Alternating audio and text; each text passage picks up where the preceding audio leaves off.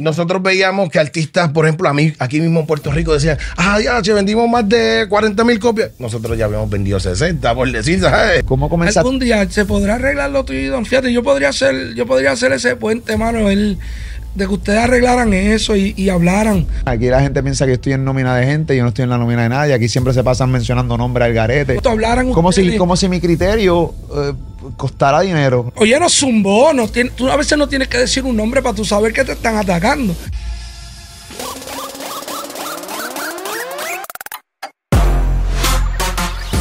Entrevista a Yaga y Mackie.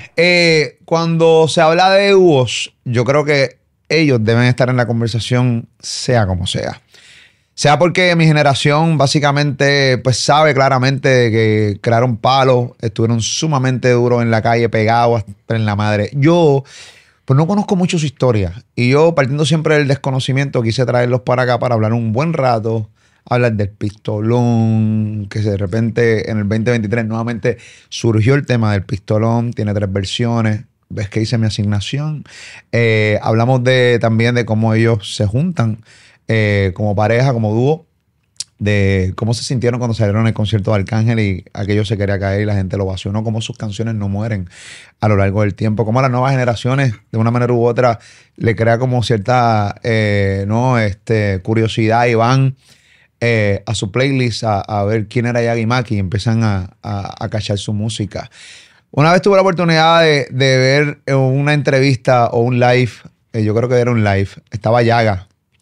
Y desde ese momento quería tener una conversación con ellos porque cuando escuché a Yaga decir que ellos no tenían control de su música y de su discografía, fue un momento para mí duro porque como Yaga hay cientos de artistas que pegaron un montón de temas, que viajaron el mundo, pero nunca cobraron ni un solo centavo de su música.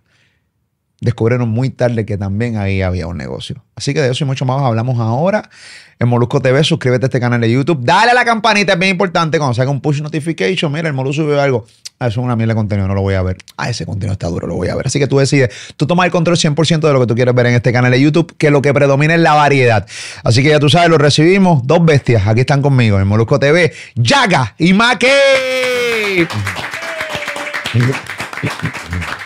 ¿Cómo están, corillo? ¿Todo bien? Buenas tardes, saludos. ¿Cómo están? Buenos días, buenas tardes, buenas noches. Tú sabes que la gente, buenos fines de semana, sí. La gente ve esto. Eso es la maravilla de YouTube, que la gente puede decir cuándo ve el contenido. Alguna vez, tú sabes que yo con todo y que llevo tiempo ya haciendo YouTube, voy para 3 años, creo que llevo 3 años ya. Para mí es fascinante esta pendeja de tú poder ver las cosas cuando a ti te da la gana y no cuando mañana a las 5. Si yo anuncio las entrevistas mías a las 5 o 7 de la noche, tú la quieres ver y la ves, pero a veces la quiero ver 2, 3 días después. A mí me parece fascinante esa mierda. ¿A usted no? Esto ha cambiado todo. Esta es la nueva televisión. Sí. Y no hay que ver los anuncios que uno no quiere ver y no. Pero te recomiendo que los veas porque si no, la plataforma no vive. O sea, vean los anuncios, no le den skip, cabrones. O sea, aquí saliendo, no le den skip. Eso come técnico 1, técnico 2, cámara 1, cámara 2, cámara 3, cabrones. Cada vez que usted le da skip a un anuncio, usted le está privando un plato de arroz y habichuela a un empleado de Molusco TV. Por eso siempre digo que vean los anuncios. Gracias, bien importante. Exacto. No, la gente no sabe en serio que un anuncio significa que realmente, pues nada, el canal monetiza y sí uno gana dinero, pero también aquí hay una empleomanía grande, caballo. Pues mucha gente piensa, Molusco de lo gana. No, cabrón, yo tengo una empleomanía. Aquí nada más somos entre Rabbit Media y Molusco LLC somos más de 15 o 20 personas. Sí. Estos tipos cobran y cobran caro estos cabrones. No, pero realmente el YouTube es la nueva televisión y como tú dices, tú lo puedes ver a la hora que te dé la gana. No, normalito, tú puedes coger, aprovechar la hora del anuncio, pues ahí te hace el popcorn tranquilito. Es la cosa. Te sientas. Pero enterarse de lo que está pasando. Pero sí, como te dije, y tú no tienes que tener una hora exacta, puedes estar en la calle y llegaste a las 3 de la mañana y yo soy así. Yo duermo con Andrew Álvarez y mi esposa se molesta. Me dice, ponte los audífonos porque quiero dormir. Yo soy fanático de él y saludos, soy fanático de Andrew. Top Secret. Top Secret, durísimo. ¿Sabes qué? Y he aprendido tanto con él. Sí. Un maestro. Top Secret, lo que es Top Secret, lo que es el podcast adolescente, son contenidos que hemos creado que de cierta manera a nosotros posiblemente podíamos pensar que iban a funcionar. No sabemos qué tan rápido. pero a niveles de cuando yo voy para la calle, pues, Andrew Álvarez, Tociclo, adolescentes. Obviamente las entrevistas que siempre funcionan, porque siempre es bueno tener conversaciones con gente que tienen muchas fanaticadas, ¿no? Así que yo le agradezco a toda la gente que siempre se conecta a Molusco TV y consumen todos los contenidos, que siempre lo que tenemos es variedad, ¿entiendes? Sí. Sí, obviamente me gusta hablar con cantantes de música urbana. Me parece fascinante siempre saber la historia detrás de cada carrera, y más que la gente, en el caso de ustedes nacieron cuando no habían redes sociales. Por ende, saber de sus carreras, pues, hermano, podcasts como este pues son beneficiosos para ustedes, porque así la gente conoce de dónde carajo ustedes vienen, qué tan difícil fue, qué tan fácil fue. Por ejemplo, yo cuando empecé a hacer la asignación, yo no sabía, por ejemplo, Mackie, que tú cantabas con Zion al principio de tu carrera. No, mira, los comienzos, que yo empecé siendo fanático de lo que eran pues, esos cassettes, en los tiempos de los cassettes. Pues yo quería ser parte también de lo que era esa secuela de discos de Dinois. Yo empecé a grabar en Dinois 4. Yo estaba estudiando todavía y hice una fila larguísima para poder participar en ese álbum. El primero que me grabó fue DJ Nelson. DJ Nelson trabajaba con DJ Negro. Él parece el ingeniero en ese tiempo. Y pues me dieron la oportunidad de grabar ahí en Dinois 4. Pero yo quería ser también productor. Ahí es cuando empecé a escuchar todos los chamaquitos que vivían por mi casa. Yo soy de Cerámica, de Carolina. Claro. Y entre ellos yo grabé muchos pasaron por un estudio casero que yo tenía en mi casa, allí, en bloque y todo, un estudio bien underground. Trata de acordarte de la consola y con qué grababas. ¿Computadora? Brother, no, Roland, era una Roland. Diablo, la Roland, cabrón. Da pa'l carajo la Roland. Era una Roland y llegué a grabarla en DAT y todo. DAT. Se hacía DAT todo. DAT. No te equivocar porque había que empezar. Exacto, ¿no? Y éramos duros a la edición, la editábamos ahí mismo, era brutal, teníamos que editar con los waves y todo eso. Chamaquito 18, tú no sabes realmente lo que se pasaba. O sea, hoy día tú compras una Mac, le bajas los programas y lo practicas y eso, y es maravilloso. Y vamos a hacer esto. Corta aquí una acá, es cabrón. Con Jay, no sé si saben de Jay Toli, Jay era vecinito mío, y ayer era que hacíamos todo. Entonces, lo que te digo, todo el mundo llegaba a mi casa allí a grabar todo el tiempo. Entonces a Zion, que cantaba con otro pana, dije, no, los separé. Dije, tú tienes que cantar solo porque... ¿Con quién cantaba? Tú separaste a Zion de su primer dúo. No, es que era dúo, es que como que quería ser dúo. Yo dije, no, es que no puede ser dúo. Okay. Yo era de los que no creía, fíjate, tanto como en los dúos, porque yo decía, no, cada uno individual. Pueden hacer featuring juntos, pero sin embargo no lo quiero como dúo porque es como que los obligaba todo el tiempo a hacer las mismas canciones. Entonces... Okay. Dije, tú tienes que cantar solo. Mi hermano todavía pues no cantaba en ese momento. Y ahí es donde hicimos una colaboración, Zion y yo, un demo prácticamente para irlo a presentar a donde... ¿A italiano? No. Ahí fuimos donde DJ Night Fingers para que nos metieran en un álbum de eso, porque antes los CDs no eran de un artista solo, eran varios artistas. Eran varios artistas y queríamos estar ahí en ese álbum. Y hicimos una canción Zion y yo, y así la fuimos repartiendo por todos lados, pero pues todavía no nos las daban, decía yo. Veía unos cuantos artistas que yo decía, diablo, este es duro, pero como que no nos las dieron en ese momento. Y yo dije, ya verán. Ya. Ok, pero tú sabes que después que uno graba canciones y pasan cierta cantidad de años, ¿en qué año fue eso que grabaste con Zion ese tema para Night Fingers?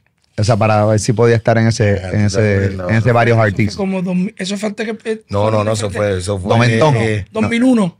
2001. No, hacho. En los 90. 2000, no, hacho, no, 99, por allá. Sí, ok. Cuando analizan la canción, o sea, muchas veces uno dice, mano, no me la querían dar. Pero cuando analizamos realmente el contenido de ese momento, uno dice, mano, con razón, no me la querían dar. Esto no se escucha nada bien. Se escuchaba dura la canción, ya tenían la esencia. Mira, te voy a hablar claro. Habla claro, caballo. Yo sé que era dura porque la canción la volvieron a tirar después y fue, ya, lo que palete de canción, o sea, pero ya después Zion y Lennox. Pero... ¿Cuál canción era? Éramos algo diferente. Era la de... Me Descontrola se llamaba, Me Descontrola, que sale en DJ Blast. Esa sale en DJ Blast, Reggaeton 6-4, si no me equivoco. Ok. Me Descontrola y éramos algo bien diferente porque yo llegaba con un estilo como más ragamuffin, más dancehall, más jamaica. Ese era como que el estilo que me gustaba a mí y todavía en ese tiempo sí se estaba haciendo, pero no como yo lo estaba presentando. Entonces, Zion después se tuvo que ir de Puerto Rico por 1000 razones, cositas, problemitas, líos que se buscó, unos bochinches. Tuvo que ir. Y ya yo tenía un estudio en mi casa más montadito, más chévere, ahí donde entonces llega Yaga. Entró Yaga, que nos conocimos a través de un pana que teníamos en común, que trabajaba con Yaga en ese momento. Sí. Y pues hicimos la primera canción, brother, y donde DJ Blast. Y no empezamos como dúo, porque el plan no era hacer dúo, era como un featuring. No, y más que tu filosofía no era dúo. Tu filosofía era cada uno por separado. Exacto. Y que se unieran de vez en cuando en colaboraciones. La intención nunca fue hacer un dúo. Hicimos esta canción, brother, que le gustó a todo el mundo. ¿Cuál fue? Y en la disco. Para el disco de DJ Blast. Y Nelson nos vuelve a llamar para trabajar juntos, pero dice, los quiero juntos. Y ahí comenzó la historia. Todo el mundo, no quiero a Yaga y Mackie. Y Yaga y Mackie, y no, fue un dúo no planeado. ¿Tú sabes lo cabrón de esto? Que tú comienzas con Zion a grabar y tu hermano es el que termina con Zion. Entonces me dices también dentro del relato que me estás contando que Lennox no estaba cantando todavía en ese momento. O sea, no sé si es que de repente, bueno, que me lo cuente él o si tú lo quieres contar, es tu brother, tu hermano de sangre. Pero si de repente es que él te ve a ti cantando y le da por cantar, o si él de repente dijo, pues déjame intentarlo, ¿cómo carajo da con Zion? O sea, ¿cómo tú te sentiste cuando, o te sigues sintiendo cuando tú ves que de repente Zion y Lennox son uno de los dúos más grandes que ha dado la música urbana? O sea, Yaga y Mackie está ahí, Zion, y la historia de Zion y Lennox también está ahí. Y no tan solo eso, hay gente que piensa que Zion y Lennox es mejor dúo que muchos dúos grandes. Baby Rasta y Gringo, W. Yandel, Hector y Tito en su momento. O sea, a esos niveles, o sea, la historia está ahí. O sea, de repente, ¿cómo tú te sientes ver que esa historia está ahí y cómo cuando se unieron? No, mira, si mi hermano siempre cantó. Él era como el hermanito menor que hacía todo lo que yo zumbaba, él lo hacía, pero el triple, no se callaba, pero decía que no estaba ready todavía. Cuando yo empecé a cantar, yo decía, tú no estás ready todavía, hay que enseñarte esto. Yo estudié música, yo estudié en la Libre Música. Qué duro. Pues yo tenía como mis conocimientos un poco en cuanto a lo que es hacer melodías y todas esas cosas, pero mi hermano pues no estaba ready. Después que hice esa canción con Yaga, que regresa a Zion, ya mi hermano, yo lo siento que el hombre está listo. Ahí es donde yo le digo a Zion, mira, tienes que hacer, ¿tú quieres meter mano ahora sí? Que ya nosotros habíamos arrancado desde la primera canción. Eso fue como que un boom de... Ya tú tenías tu dúo. Sí. Entonces yo dije, por aquí pues me quedo, esta es la fórmula que es. Entonces yo dije, tienes que unirte con mi hermanito, grabas para este álbum y por ahí siguen a ver qué es lo que pasa. Pero la primera canción también que ellos hicieron, pues le empezó a gustar a todo el mundo. ¿Qué te puedo decir? El éxito que ellos tuvieron, yo digo que pues nosotros lo aconsejamos bastante. Yaga siempre era como el que maquinaba todos los negocios. Y yo pues le decía también al bro, esto es lo que yo aprendía. Le decía, no, papi, por aquí, por acá, por aquí, por aquí. Esto es lo que hay que hacer. A este dile que no, sí. Ok. Entonces, sí, como hermano mayor también, porque ese era tu hermanito. Bro, ¿qué te puedo decir? Súper orgulloso, de verdad, del éxito que ellos alcanzaron. Era brutal. Él siempre consultaba todo conmigo.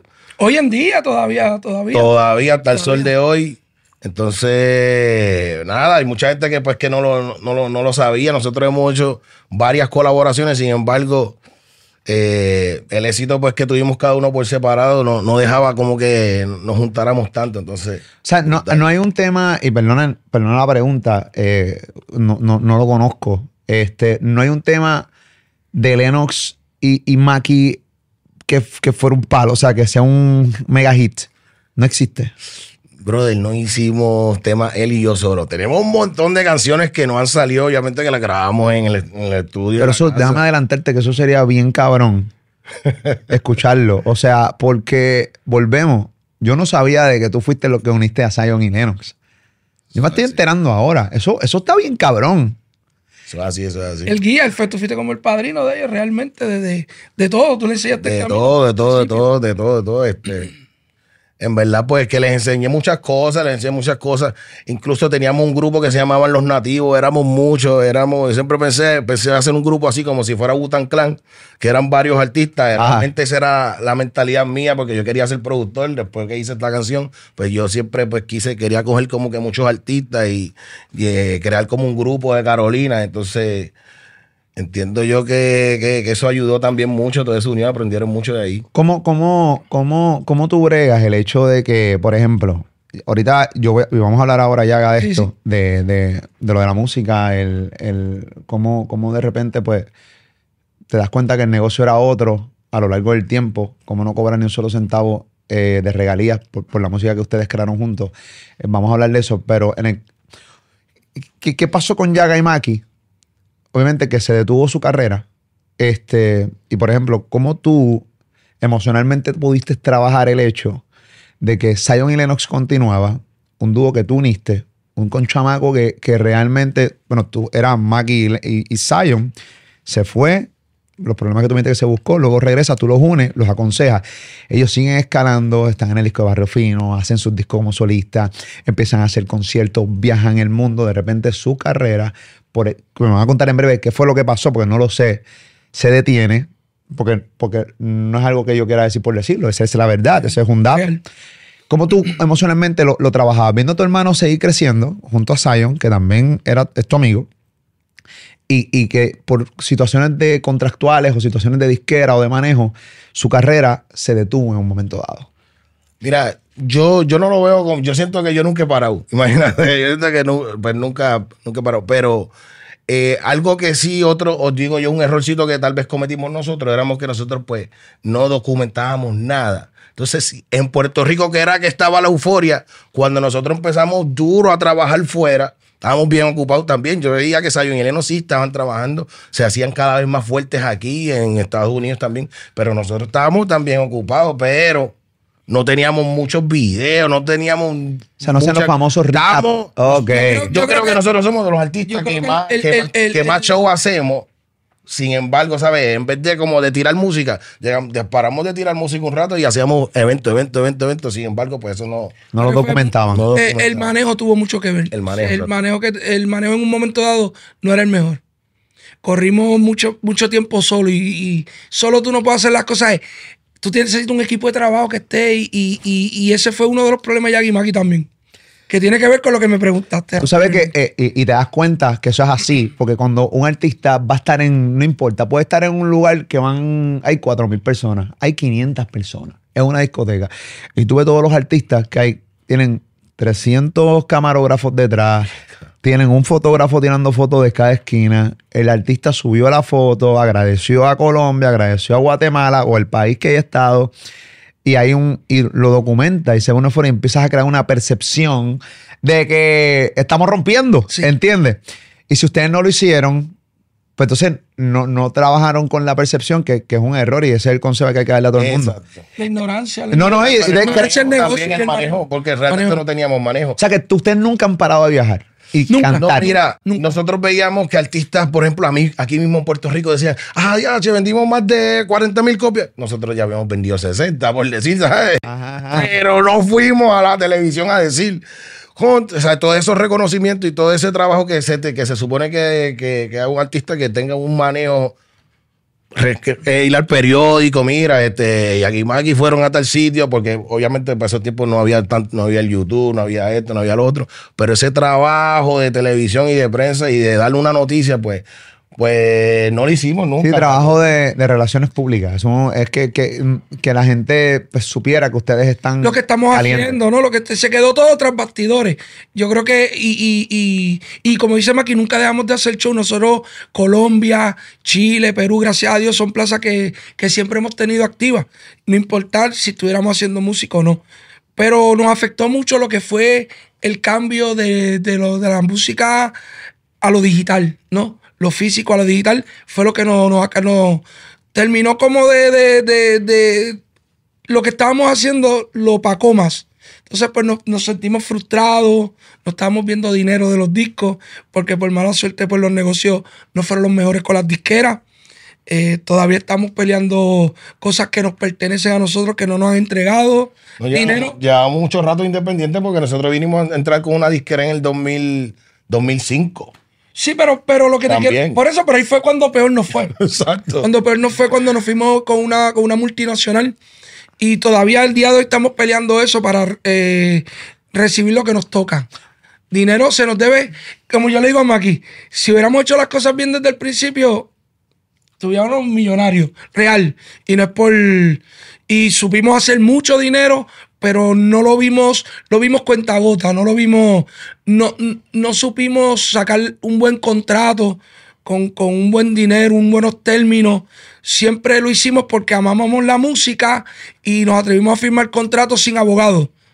¿Qué es lo que era? Una multinacional nos envió un contrato y mi hermano lo leyó, está por aquí, y yo dije, firmamos aquí, que confiamos en que nos van a ayudar. Ahí está la línea. Con un disco que teníamos a Tego, Zion y Leno, Pitbull, que fuimos los primeros, Yankee nosotros, Nina Sky.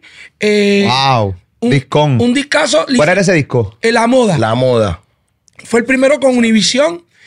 Nos prometieron 1000 cosas, creímos en que todo iba a pasar. O sea, no leyeron las letras pequeñas, no leyeron... Nos ofrecieron un Don Francisco con todos los artistas, un especial, nunca nos dieron nada, nos engavetaron. Estuvimos ahí, después Univision soltó... O sea, Univision los engavetó. Sí, nos soltó. Ellos soltaron... Sí, porque cuando tiraron la disquera. Ellos tiran la disquera y nosotros somos los primeros artistas que ellos filman. Y... filmaron mucha gente y parece que no todos los discos fueron éxitos y se quitaron. Soltaron a la distribución a otras personas y ahí nos dejaron. Sí, muchas veces estas compañías piensan que como de repente ellos dicen, nosotros tenemos radio, tenemos televisión. Vamos a hacer una disquera porque tenemos el lugar donde podemos... tenemos la plataforma para darle a conocer a estos artistas. Pero no conocían de la música, no sabían realmente la cultura, cómo se mueve esto. Y no nos supieron trabajar. No le he hecho la culpa a ellos, fue culpa de nosotros porque, como yo digo, nosotros filmamos. El error fue de nosotros que no estudiamos. Dime, ok, luego firmaron sin leer, leyó su hermano. La emoción ciega a la gente. Pasa mucho. Cuando uno es chamaco, y me ha pasado, cuando uno es chamaco, que de repente te ofrecen algo grande, tú lo que quieres es empezar a trabajar. Sí. Y tú quieres que esta parte burocrática, que es los contratos, que es diseñar la estructura, todas estas partes toman mucho tiempo y es la parte aburrida del negocio, es la parte mierda del negocio porque después tienes que sentarte, diseñar la estructura, quién es el que va a manejar esto, quién va a correr lo otro, en esta fecha esto, esta fecha lo otro, vamos para acá, el estudio, pam, vamos a leer el contrato tiene, qué sé yo, 60 páginas, y leer todo eso es la parte aburrida que la gente no ve. Y cuando llega esa parte a uno que toda la vida lo soñó, lo que quiere es salir de esa parte rápido para ir a la acción. Pero el problema es que tú cuando ejecutas esa firma, eso te puede costar toda tu fucking carrera. No, y realmente lo que nosotros sabemos hacer era música. Nosotros lo que sabemos hacer es música, pero no teníamos ni idea de lo que era un contrato. Entonces, ahí volvemos a lo que tú dices. Hay que esperarnos. Uno no puede ser como que esa ansiedad de que lo que tú quieres sacar música. Hay que sentarse con mente fría y decir, hay que buscar un abogado, hay que buscar gente. No sabíamos. Filmamos en una mesa en un restaurante con Béjar, que era el presidente para aquel tiempo, que fue el que hizo a Selena. Esa gente vinieron a Puerto Rico a conocer a Yaga y Mackie. Y nosotros de la emoción, nosotros vimos gente, ¿sabes? Nosotros venimos de Bayamón y Carolina, ¿no? Y, mano, filmamos a lo loco. Sí. Y hoy los grandes ejecutivos de hoy que manejan música urbana son boricuas que saben qué es la que hay. Y obviamente han adquirido los conocimientos para bregar con estas grandes disqueras que por lo regular las administran gente que no saben de la música urbana o seguramente hace 15 años atrás o 20 años atrás hablaban mierda de ella. Sí. ¿Entiendes? Ok. Me imagino que ese contrato, ustedes lo han leído ahora, después de grande y eso. ¿Qué cláusulas como que tenía? O sea, una cláusula es básicamente dentro. Hay muchos parrafitos, para la gente que no sabe qué es una cláusula, hay muchos parrafitos que dicen pues, hermano, las reglas del contrato? Mira, el contrato realmente, ahora entendiendo el contrato, no era que era clavador, porque sí, ellos pues todo Era más para allá que para acá. Más para allá que para acá, pero sí había un dinero que nosotros recibíamos, que no hemos recibido nunca. ¿Cuánto se supone que le hubieran dado por firmar ese contrato? No, nos dieron un adelanto. Fueron 80,000 y 80,000 por cada disco para aquel tiempo. Sí, pero eran 80,000 que nosotros usábamos. A nosotros nunca nos interesó el dinero. Eso no es que no nos guste, ¿verdad? Nosotros invertíamos. Con ese adelanto lo invertimos en siempre pusimos la música. Nosotros queríamos sorprender. Sí. Ese dinero, nosotros traímos a Pitbull aquí a Puerto Rico a grabar con nosotros. O sea, nosotros usamos realmente el dinero para hacer una buena producción, para sorprender al mundo. Porque nosotros dimos Univision, es el mundo. O sea, es el mundo latino, es Estados Unidos, es Don Francisco. Mira la mente, no sé. Pensábamos que habíamos llegado al paraíso con estas personas, de que íbamos a lograr realmente llegar al pic, al tope. Y no fue así, ¿no? Y nosotros cogíamos el dinero y lo invertíamos todo en la música. Nosotros no nos gozábamos el dinero como que vamos a comprarnos prendas, carros, porque nunca fuimos así. Entonces, el dinero que se supone, el porciento que nos dieran, pues nunca. ¿Llevamos cuánto fue de ese contrato? 2004. ¿Cuánto? 15 años. Para 20 años ya. 20 años, nunca nos han dado nada. Y todavía estamos luchando. No, cuando le entregamos el segundo álbum, también algo que nos le entregamos triste. Nos dice el jefe, ¿verdad? El que cambiaron. Nos dice, pero ese dinero... No, entregaron como que prácticamente nos dijo, entregaron una porquería y no gasten ese dinero. Porque fue tan brutal el disco que le entregamos que un DVD... Le dimos aparentemente, que es el tema hoy que está número 3, en la lista de Billboard que hicieron de los 100 reggaetones más, estamos 37. Y él nos dijo que le entregamos una porquería, le entregamos el pistolón en ese disco. Wow. Ese fue el disco de la reunión, pero ahí fue la transición de ellos, de que Univision dijo, ya no podemos con esto, no lo entendemos. Vamos a engavetar a todo el mundo. Y ahí, entregamos una mierda, no me entregué este disco. Y así nos dio. El tipo seguramente los estaba protegiendo. Sí, pero nosotros no lo vimos así. Nosotros dijimos, no, es nuestro. Lanza. Es nuestro nombre, nuestra marca. ¿Cómo vamos? Nosotros somos Yaga y Mackie. Tengo una pregunta para usted que me acaba. Esto está bien cabrón. El tipo ya sabe que la disquera de Univision va de mierda. Sí. Se escocotó. No funcionó. Gastaron dinero, no funcionó. Ustedes le entregan este disco, que está el pistolón, que esto es un éxito. Y aparentemente. O sea, tiene 2 megapalos, 2 éxitos, que incluso el pistolón en estos días, dentro del género urbano, ha sido tema de conversación grandemente, y lo vamos a hablar en breve. Pero si, o sea, el tipo le está diciendo, corillo, guarden ese disco para tirarlo a otra disquera. No, toma, lanza. Obviamente crean estos éxitos que seguramente ustedes le han sacado beneficios viajando el mundo. Realmente, ¿ustedes les encantaría dejar la historia así? Porque estos temas son éxitos y son himnos ya. ¿O hubiesen preferido hacerle caso a este nuevo jefe de Univision y no hubieran entrado el disco y lo hubieran hecho aparte, a sabiendas si realmente iban a funcionar estos 2 temas como funcionaron? O sea... que no sabíamos que iba a ser. No, claro. Pero si ahora mismo ustedes tuvieran que tomar la decisión, o sea, ¿qué hubiesen preferido? ¿No entregarle el disco o entregarle el disco y que las canciones se pegaran aunque no hubieran recibido ni un solo centavo de estos temas, pero a su vez como son himnos dentro de su playlist de música? Mira, no, yo de verdad le hubiera dado un refrito. Pero ¿sabes qué? Esa es la que... Pero no, sí, tal vez en estos tiempos sí. Pero no, brother, es que... Yo sentía, cuando uno hace un álbum, cuando uno hace un disco, uno siente que eso es como si fuera un bebé de uno. Claro. So, yo nunca pensé en entregar porquería. O sea, yo quería hacer todo el tiempo, hay que hacer algo brutal, algo de que cabrón, porque es que este es el otro álbum de nosotros. O sea, entonces era brutal. Pero perdóname, ahora yo te pregunto a ti, en estos tiempos, ¿le hubiera dado un refrito? Pues claro, o sea, obviamente uno tiene caso. Oye, pistolón, que tiene 3 versiones, cabrón. O sea, te lo era una de todas las canciones que tenía guardadas allí, papi, cogete esto y a lo mejor sabré si se pegaba otra. Pero fíjate. Sabrá Dios si en esa mierda de disco se hubiera pegado como 4 canciones ahí. No sabemos porque es que obviamente estamos jugando a la especulación, porque no sabemos cómo hubiera surgido. ya sabemos que la historia es esta hoy. Sí, ya tú sabes que aparentemente y el Pistolón fueron éxitos. Pero no se sabía. Pero tú no sabías. Exacto, Sabrá Dios si ustedes en ese disco pensaban que eran otras las que se iban a pegar y no esas dos. Sí. Seguramente. Real.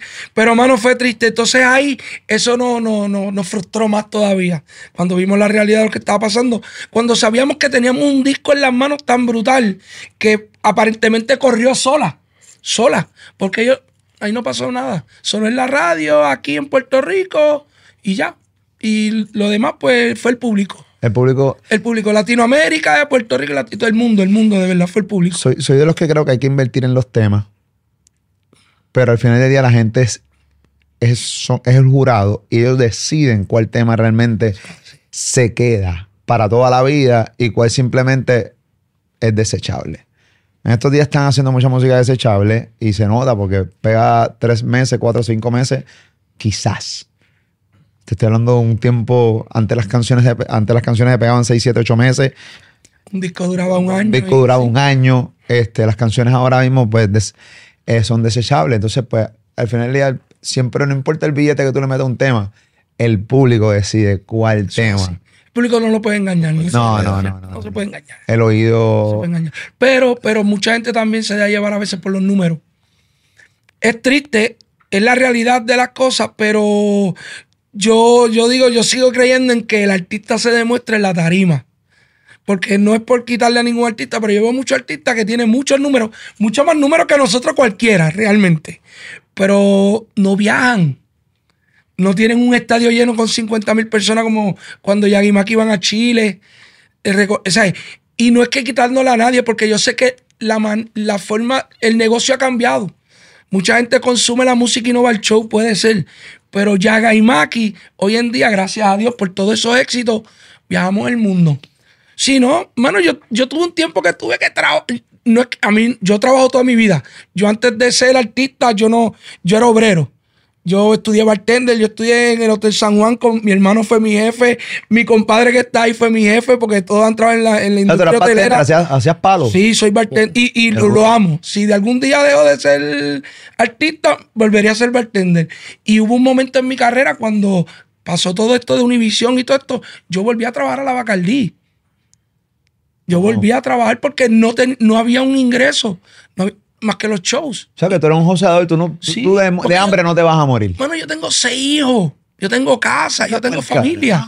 Esa pinga la tienes descontrolada. Yo voy para 11 nietos. Yo voy para 11 nietos. Yo soy el padre. Para el carajo, 11 nietos, 6 hijos. Ahí sí puedes roncar. Sí, nadie lo va a acá arriba no sé. El más duro. Ya lo que es duro. Eres el padrote, cabrón. ¿Te operaste? No, ¿para qué? No, cabrón. ¿Para qué? Papi, para que no siga disparando para arriba. Esto está fértil, cabrón. No. Pero con la misma. No, pues mira, yo tengo. No, con la misma pinga. Sí. Yo tengo 3 nenas mayores, que son mis 3 primeras nenas, que son de diferentes mamás. Y llevo 25 con mi esposa ahora, que tengo los 3 nenes. Ok. Y yo empecé joven, yo empecé a los 16 años. Yo tuve que trabajar desde chamaco. O sea, de los 16 años estoy trabajando sin parar. Yo tuve muchas situaciones en la vida, yo estuve en la calle. Yo soy una persona que te puedo decir, la música me salvó. O sea, tú estuviste en la calle, podemos decir, sí, que la música te salvó la vida, pero cuando hablas de calle a fuego, tú estuviste en la calle a fuego. Full, en guerra, cogí balazos. ¿Sabes? ¿Balazos? Sí. Y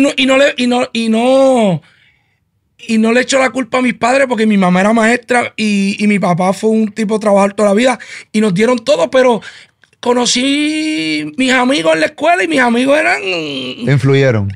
Eran mis amigos y fue lo que me gustó hacer. Me gustaba estar en el caserío, me gustó la vida, me gustó hacer dinero y mano, me envolví y la música me sacó porque... O sea, vendías droga. Sí, chamaco, hice de todo, brother. Pero no me arrepiento, bro, porque... No te rías, man, cabrón. Mira, Mira, yo metiéndole a la cabrón entrevista y la risa de Mackie de fondo como que no ayudó el momento, puñeta. Sí, sí, fue... No, tú eras un delincuente, cabrón. Y mis padres, hermano, siempre le traté de esconder todo porque mi mamá, pues, se crió en otros tiempos y no entendía. Mi mamá era... Yo creo que no importa el tiempo, ningún padre va a entender que un hijo realmente está en la calle. Y los hice sufrir mucho y ahora mismo no están. Se murieron los dos hace 2 años. Todavía lo sufro, ¿ves? Pero, ¿ves? Le llevé la alegría de que me salí de la calle, pudieron ir a conciertos de nosotros. Vieron a tus nietos. A mis nietos. Vieron a tus hijos. A mis hijos, perdón, los nietos. A sus bisnietos. Sí. ¿Conocieron a sus bisnietos?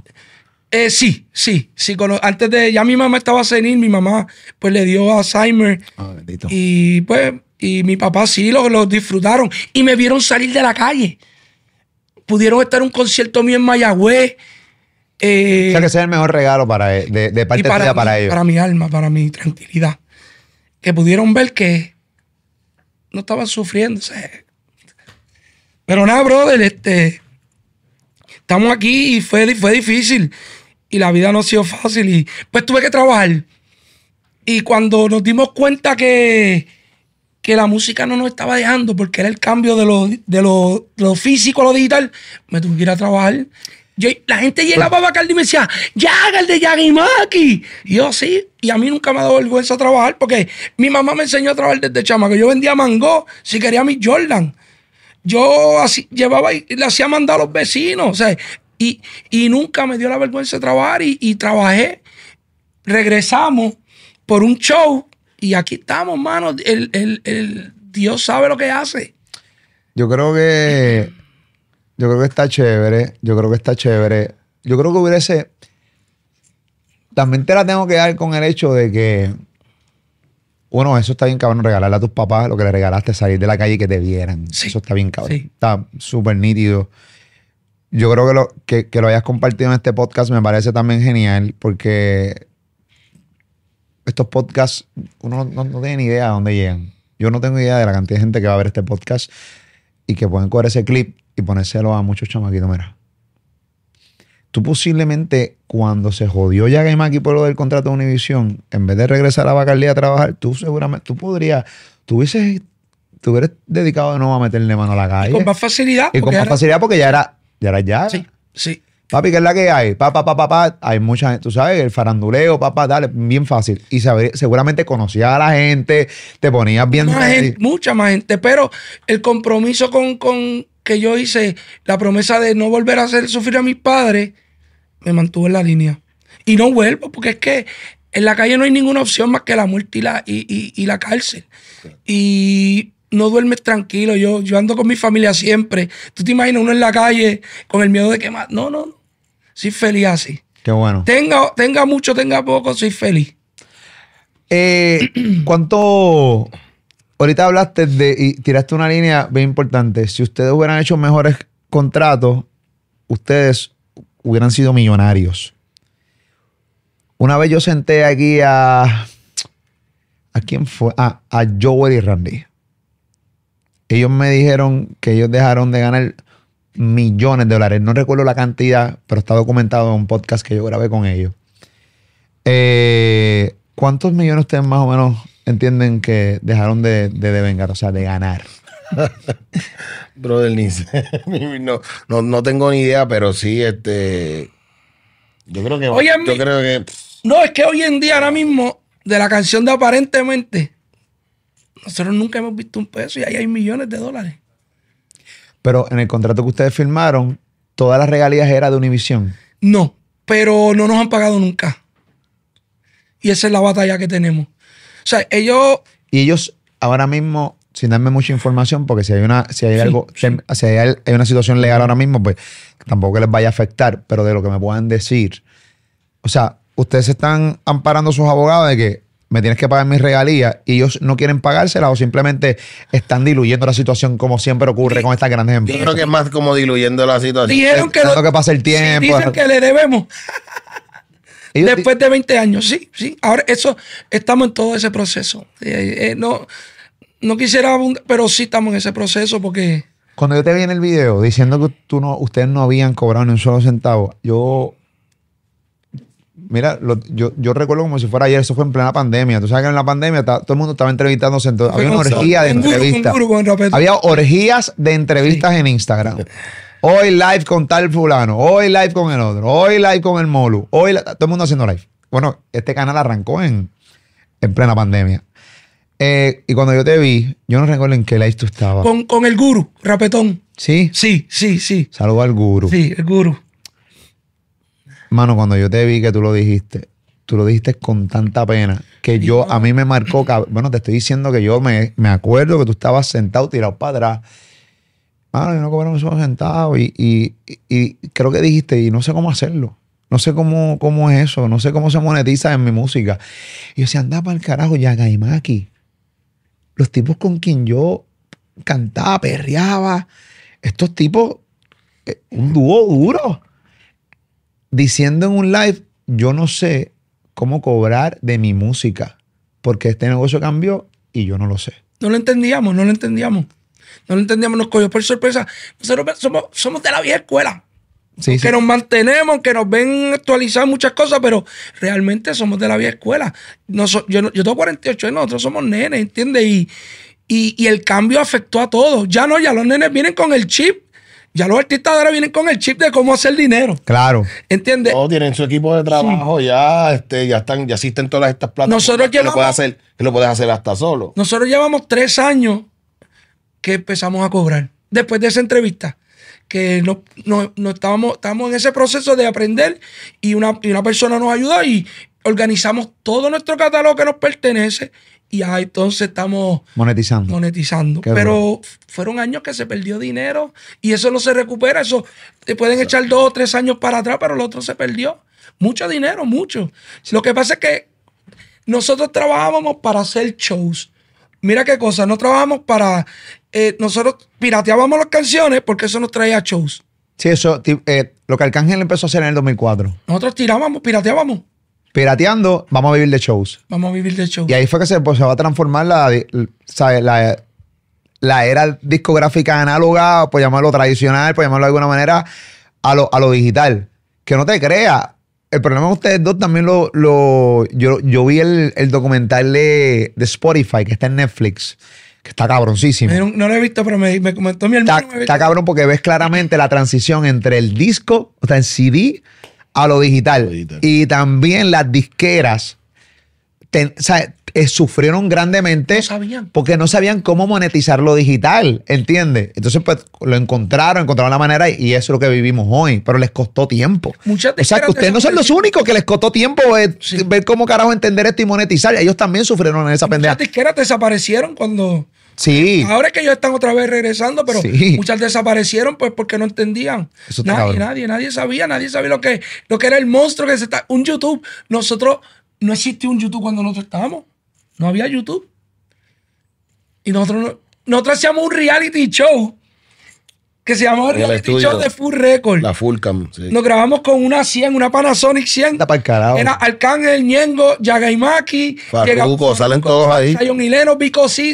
¿Dónde está eso? Eso está en YouTube. Se llama Full Record. Busca Full Cam TV y... Nosotros teníamos un reality Eso es de ustedes, contenido de ustedes. De nosotros. Sí. ¿Y no monetizaron nunca? Nunca. Mira, estoy viendo aquí. Póngame un pedacito ahí no me bloqueen el video, cabrones. Full Records. La compañía más pegada porque ya no hay ni compañía por ahí. Full Records.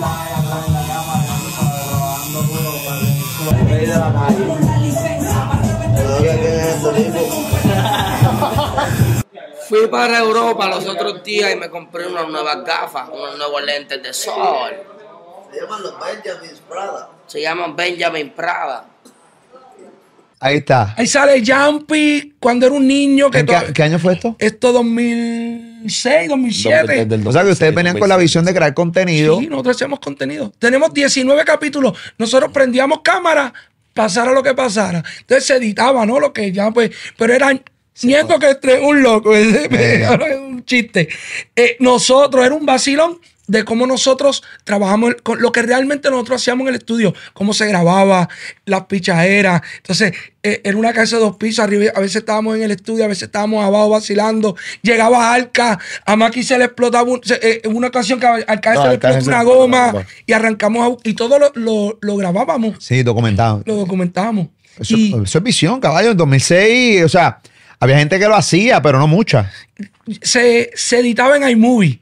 Andaba para el carajo, la verdadera vuelta. Ya editaba. Yo era el editor, yo no le yo era el editor. No soy tan análogo, cabrones, no soy tan análogo.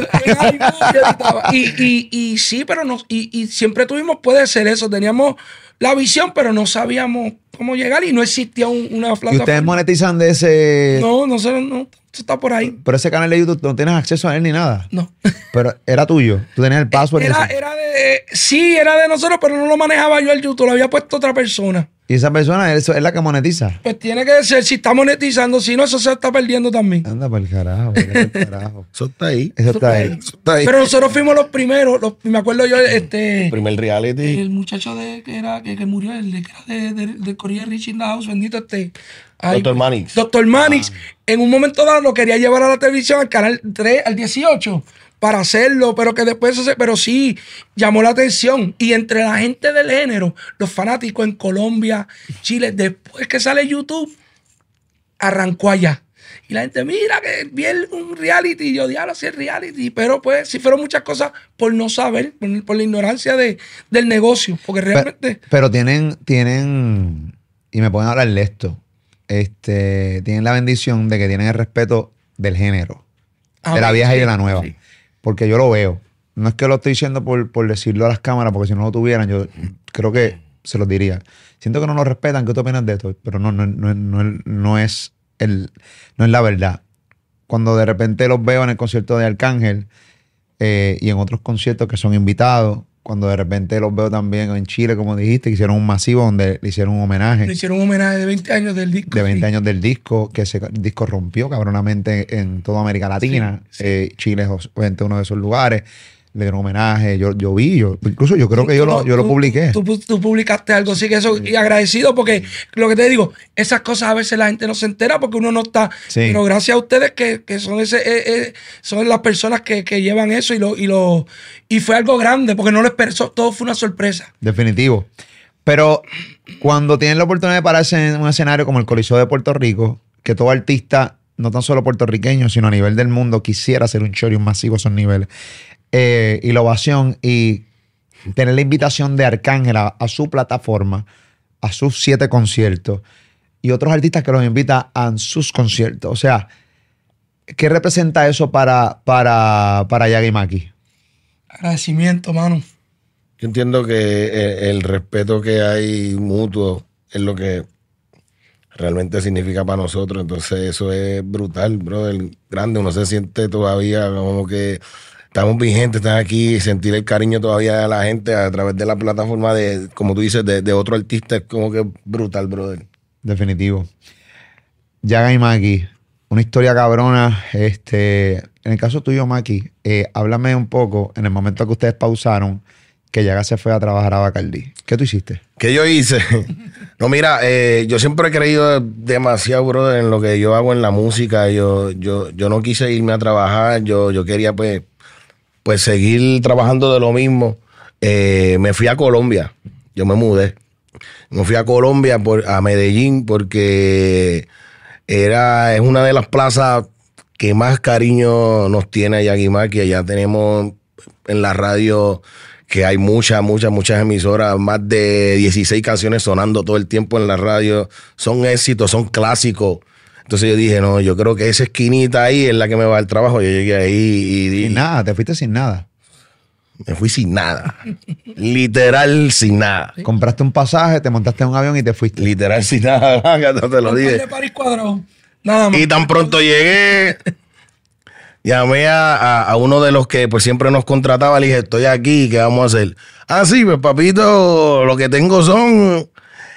chenchito, pero te tengo 20 shows. Yo de una, voy a cajar. ¿Tú solo? Sí, brother.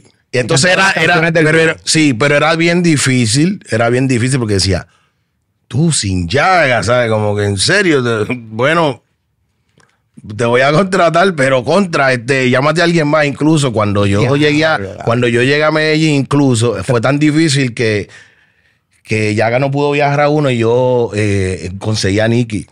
Nicky todavía, esa es parte de la historia de que Nicky cuando estaba por allá, pues empezando también a hacer parisito, pues yo también pues lo conseguí, hicimos varios showcitos así. O sea, cantaban como disque dúo.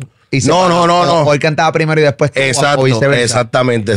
Él cantaba primero y después. Mackie y Nicky Jam. Sí, porque era para poder, como Rellenar, que conocer al tipo, rellenar, ¿no? Como que Mackie solo, y eso la gente, que va a pensar el público, la gente como que me va a dejar el show a mitad, o qué vamos a hacer, vamos a inventarnos algo como para que la gente vea que hay una colaboración ahí. Entonces, pues, así fue. Entonces, en Medellín, pues, empecé a trabajar así, haciendo muchos parisitos. ¿A cuánto de aquí para allá? Cuando llegué ahí, te lo voy a ser sincero, a 2000. Pero yo llegué sin nada, en cero, ¿entiendes? A 2000, adelante, él arrancó, con 20 showcitos, ¡boom! Son 40. Exactamente. Entonces yo dije, espérate. Pero ya aquí me acomodé. Sí, americano. Cuando lo cambias a colombiano, pero tú ya a otro nivel llegaste allí. No, brother, el coronel, una bendición. Por eso súper agradecido de ese país. Imagínate, vivo allá. Me casé allá. ¿Vives en Colombia? Yo vivo en Medellín actualmente, sí. ¿Qué Ya más de 7 años. ¿Y tu esposa es colombiana? Correcto, sí. ¡Wow! Tengo una hija colombiana. ¿Nicky Jam también cobraba $2,000 en aquel momento? Sí. Bueno, se guisaba, obviamente nosotros que queríamos cobrar 8, pero imagínate, uno no haciendo nada por ahí en la búsqueda y que te digan, no, dale, yo te consigo 15 shows, 20 shows, podemos hacer 10 shows mensuales. No, entonces dije... La historia de Nicky Jam está contada hasta la saciedad en diferentes podcasts, pero no deja de ser cabronamente fascinante escuchar el hecho de que ya como sabemos la segunda vuelta de Nicky Jam, lo que pasó, de que fue parte... También tú fuiste parte de él haciendo paris a $2,000 en medallo. O sea, y cuando tú lo ves hoy, que viaja el mundo, ya Nicky ya es un artista veterano, establecido, que tú nunca le vas a bajar con $2,000 por un show o un concierto, cabrón. ¿Entiendes lo que te estoy diciendo? Que el tipo tiene hasta una isla hoy, que la última vez que yo lo vi, yo fui a su apartamento, que duró no sé cuánto tiempo, cabrón, uno de los apartamentos de los lugares más exclusivos de Miami, bien ganado. Porque él te lo dice con una felicidad, no te lo dice con guille. Él te lo dice con felicidad de un logro cabrón. Todo lo que pasó en ti. No. Y yo estuve ahí en el gimnasio de ese apartamento, que siempre le doy las gracias a Nicky Jam por la confianza. Pero cuando tú me cuentas esto, digo, yo solamente pienso en diálogo, mano. Esto está bien cabrón. Entonces de repente pienso también en el hecho de que tú llegaste pelado, cabrón, entonces a Medellín. Y mira cómo tú realmente hoy vives, no tan solo vives en Medallo, que creíste 100% en tu arte, y entonces no fuiste a trabajar un trabajo secular, por llamarlo de alguna manera, y te quedaste en la música. Y él me decía, vámonos, y yo no puedo, yo tengo una familia acá y... Pero pensaste irte para Medallo. Pero no lo tomé en serio, porque yo me ataban muchas cosas. Yo tengo mi casa, tengo mis hijos acá y pues yo lo que hice fue me dediqué a trabajar y a mis hijos a echarlos para adelante en el deporte. Gracias a Dios, hoy mi hijo mayor está estudiando en una universidad en Maine, jugando baloncesto para la universidad. Qué duro. El otro está encaminado, el del medio, y el chico, ¿sabes? Me dediqué a mis hijos, pero él sí, se fue a fuego. Él me dijo, me voy ya, yo. No, digo yo, pero fue festivo. Estaba soltero, él podía hacerlo. Fue festivo al final del día porque yo guisaba mucho. Pero llega este productor que quiere hacer un evento súper grande, pero me dice, contra, yo los quiero a los dos. Y ahí es donde yo digo, tú no quieres a los dos, papi. Eso es billete de verdad. Entonces... Gran Santi Camargo que le envió saludos, agradecido toda la vida de él. Exacto, ahí pues sí, tan pronto nos unimos esa vez, brother, que coronamos ahí, entonces pues ya nos empezaron a contratar, empezamos otra vez, como quien dice, a hacer show juntos masivos. Ya y yo trabajando, mi jefe me dio permiso, me dijo, vete, pero no puedes irte ahora todos los meses si empiezan a llamarte.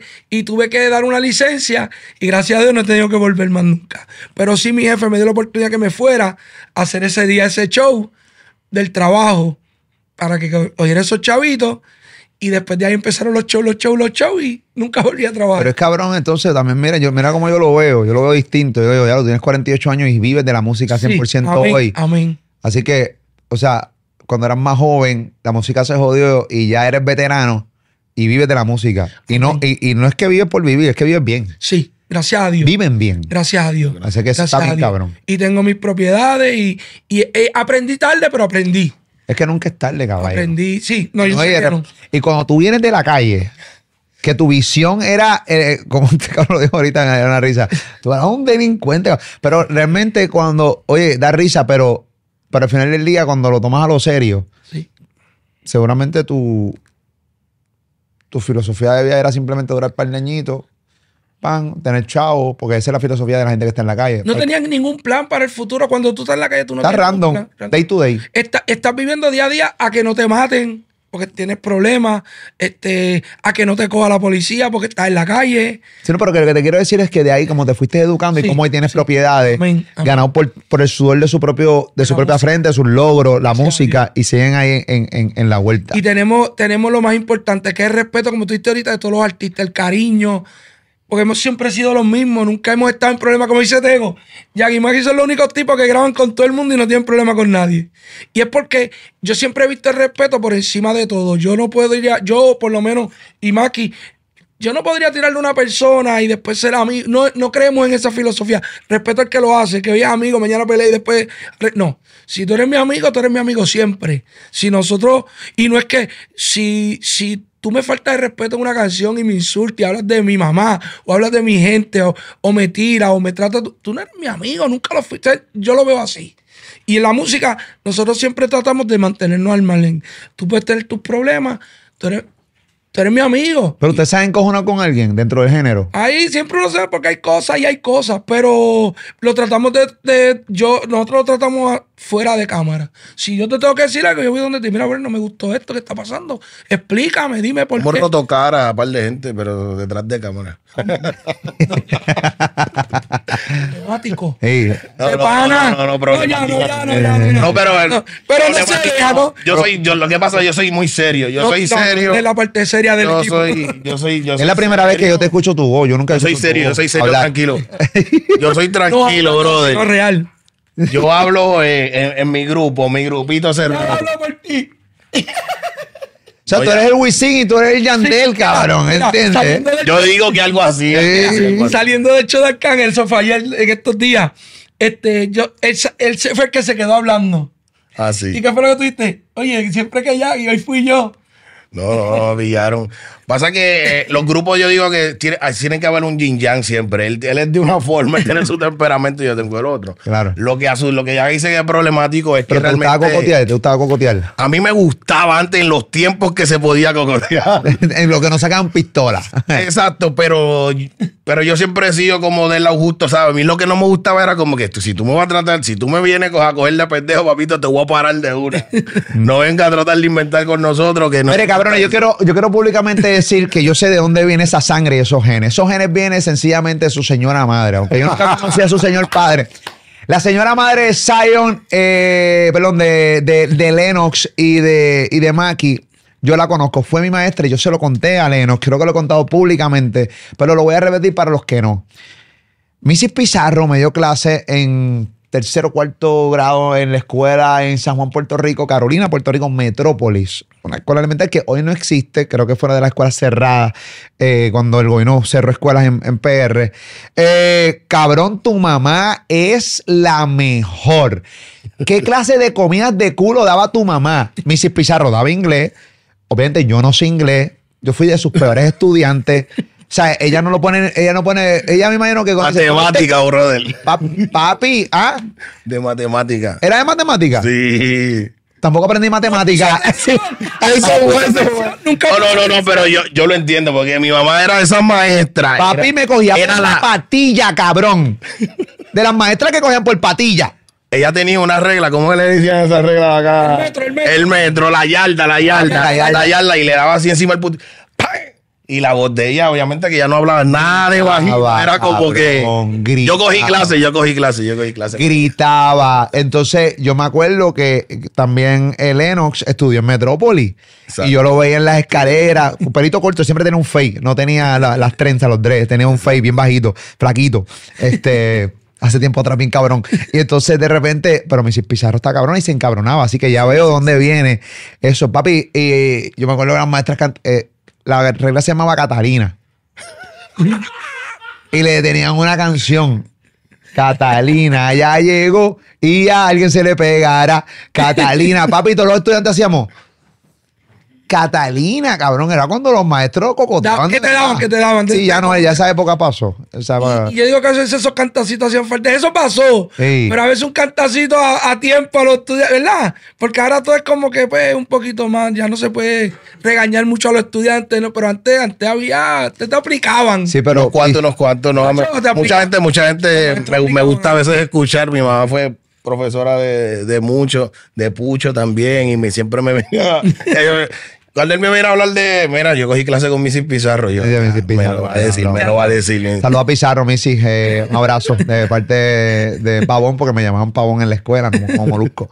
Pavón, así que abrazos, bendiciones, y siempre te recuerdo con mucho cariño. Cada vez que la veo en foto, digo, ya, Mrs. Pizarro, Dios mío. Gracias, me acuerdo de ella, pero como si fuera ayer. Así que no me acordaba de la clase que me daba, pero sí. A mí no me dio clase, pero cuando yo empecé con Mackie, yo iba con miedo también a la casa. Y papi, habla duro, aquí habla duro. Y su papá es totalmente, él es bien pasivo. Pues. Ella es pasiva. Esa es la mezcla que yo tengo, No, este es mi hermano y lo más importante ha sido pues que la amistad ha sido sincera siempre y tenemos que hablamos, nunca hemos tenido diferencia por dinero, nunca había habido desconfianza.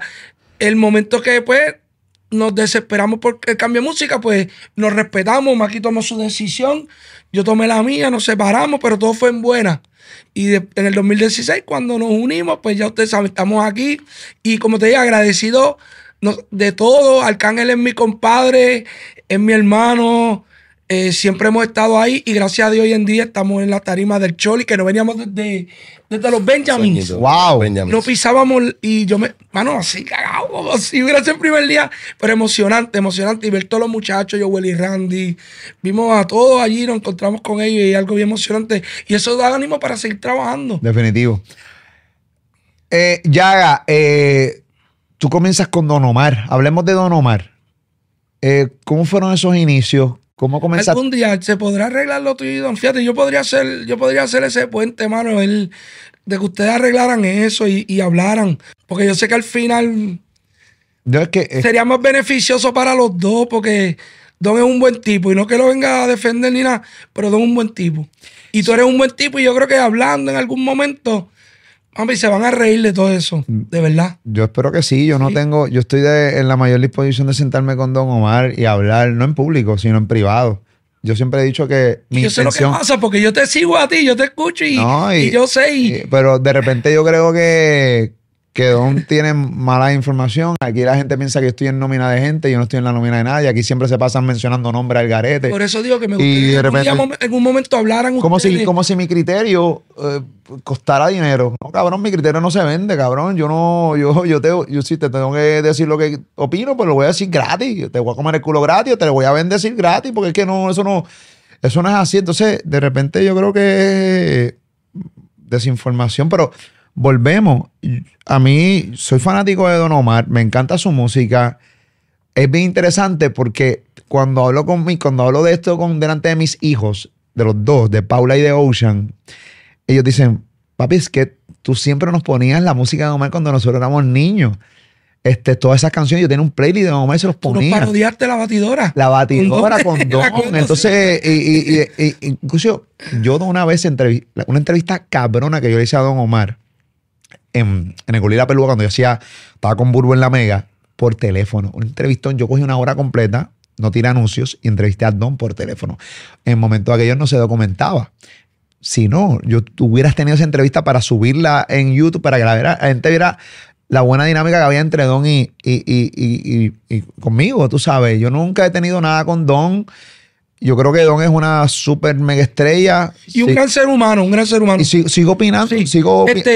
Y como te digo, me gustaría que en un momento hablaran, pero sin intermediarios, porque como tú dices, a veces la información no llega como es, o le dice, ¿sabes? Y algún momento que sí, porque es que son dos personas importantes en esto. Yo sé que arreglando las cosas le van a sacar más provecho los dos. Tú sabes que hay muchas entrevistas con Don Omar por ahí. Yo solamente, siempre, yo sé que Caro me dijo, dice, papi, hay muchas entrevistas con Don por ahí, toda la vuelta.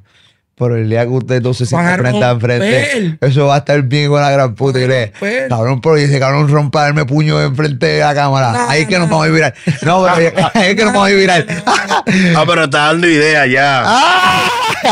Y ese es vecino mío, para que sepa, parte de la historia de los que llegaron a pasar por el estudio de la casa, también el pana. Porque vivíamos ahí en Cerámica, él vivía a una calle allí. Pero mira que lo que era, yo conozco a Don primero que a Mackie, siendo vecino de Mackie. Yo iba a la calle del lado de Mackie a buscar a Don, sin haber conocido a Mackie todavía. Qué duro.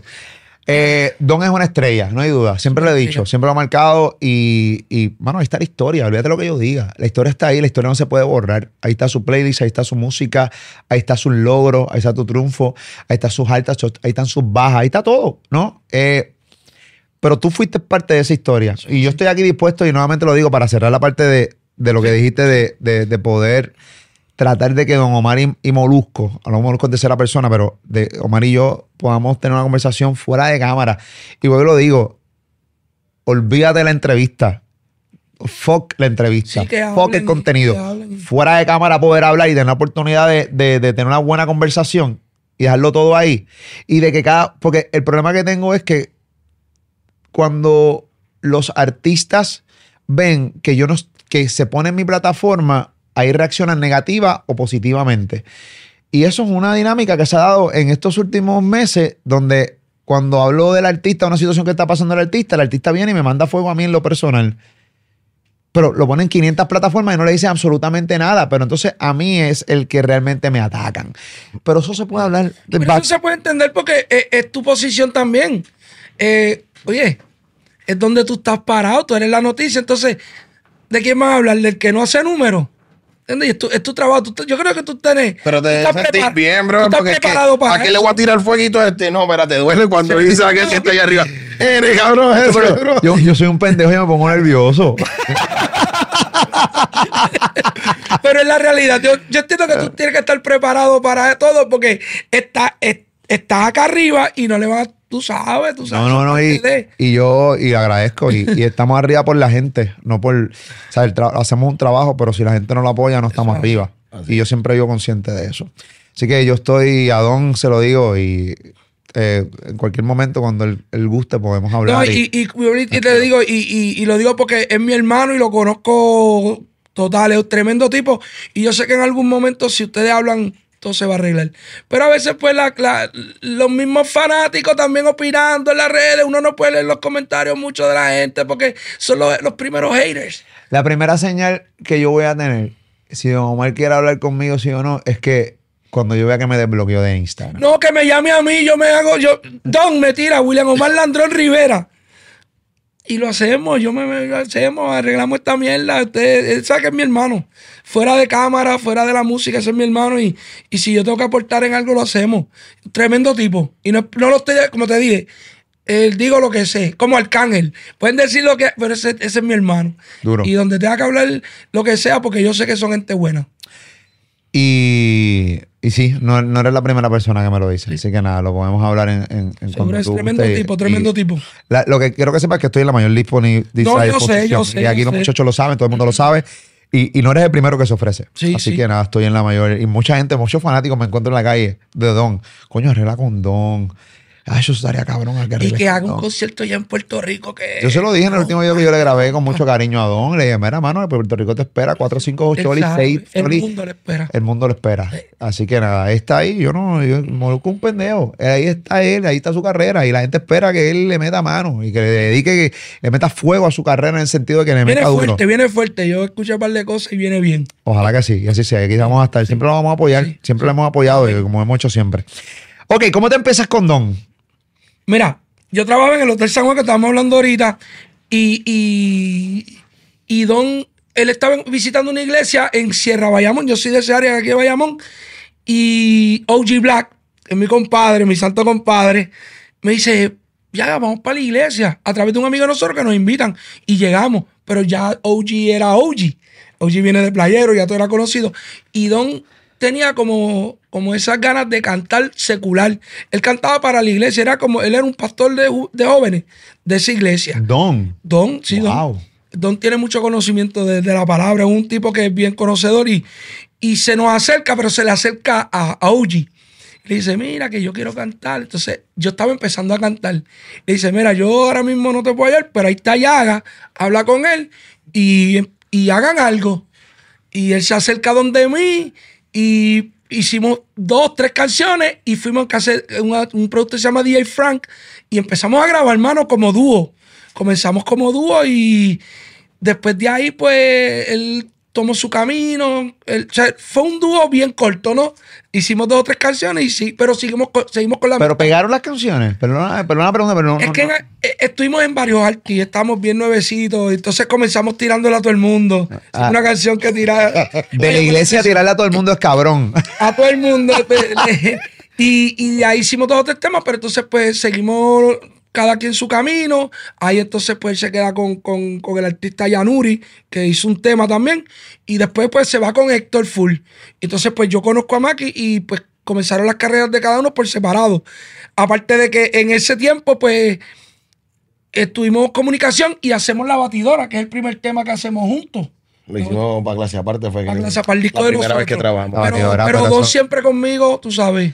La Batidora esto es un clásico del Salón de la Fama del reggaetón. Otro de nuestros clásicos, amén, amén. Eso lo ponen todavía en donde quiera. Y donde la cantemos. No importa qué generación. Los chamaquitos de hoy la bailan. Sí, señores, Yaga y Mackie, creadores de La Batidora con Don Omar, para que sepan, no se entienden y lo documenten. ¿Entienden? No es el DJ que lo montó en el país, no. Es Yaga y Mackie con Don, La Batidora. Oye, quisiera retomar algo que Mackie comentó ahorita, que es muy importante. Que a veces pues uno se siente triste porque no pasa en Puerto Rico. Uno va a esos países y como dice Mackie, hay 17 emisoras y todos tocan música old school. La mantienen viva. Y eso es lo que mantiene viva a la música. En Puerto Rico pasó con la salsa. No tocan la salsa que es. No, contra, yo voy a otro país, yo voy a Colombia y allá juran. Y esos chamaquitos que escuchan salsa todavía hoy día, porque hay muchos jóvenes que escuchan salsa, ellos juran y perjuran que la salsa es de allá de Cali. Pero yo le digo, mencióname los cantantes, brother, todos son boricuas. O sea que el país como tal mantiene la música viva y hasta se la viven tanto, brother, que imagínate, yo me encuentro con los salseros allá. Y aquí me dicen que la salsa murió.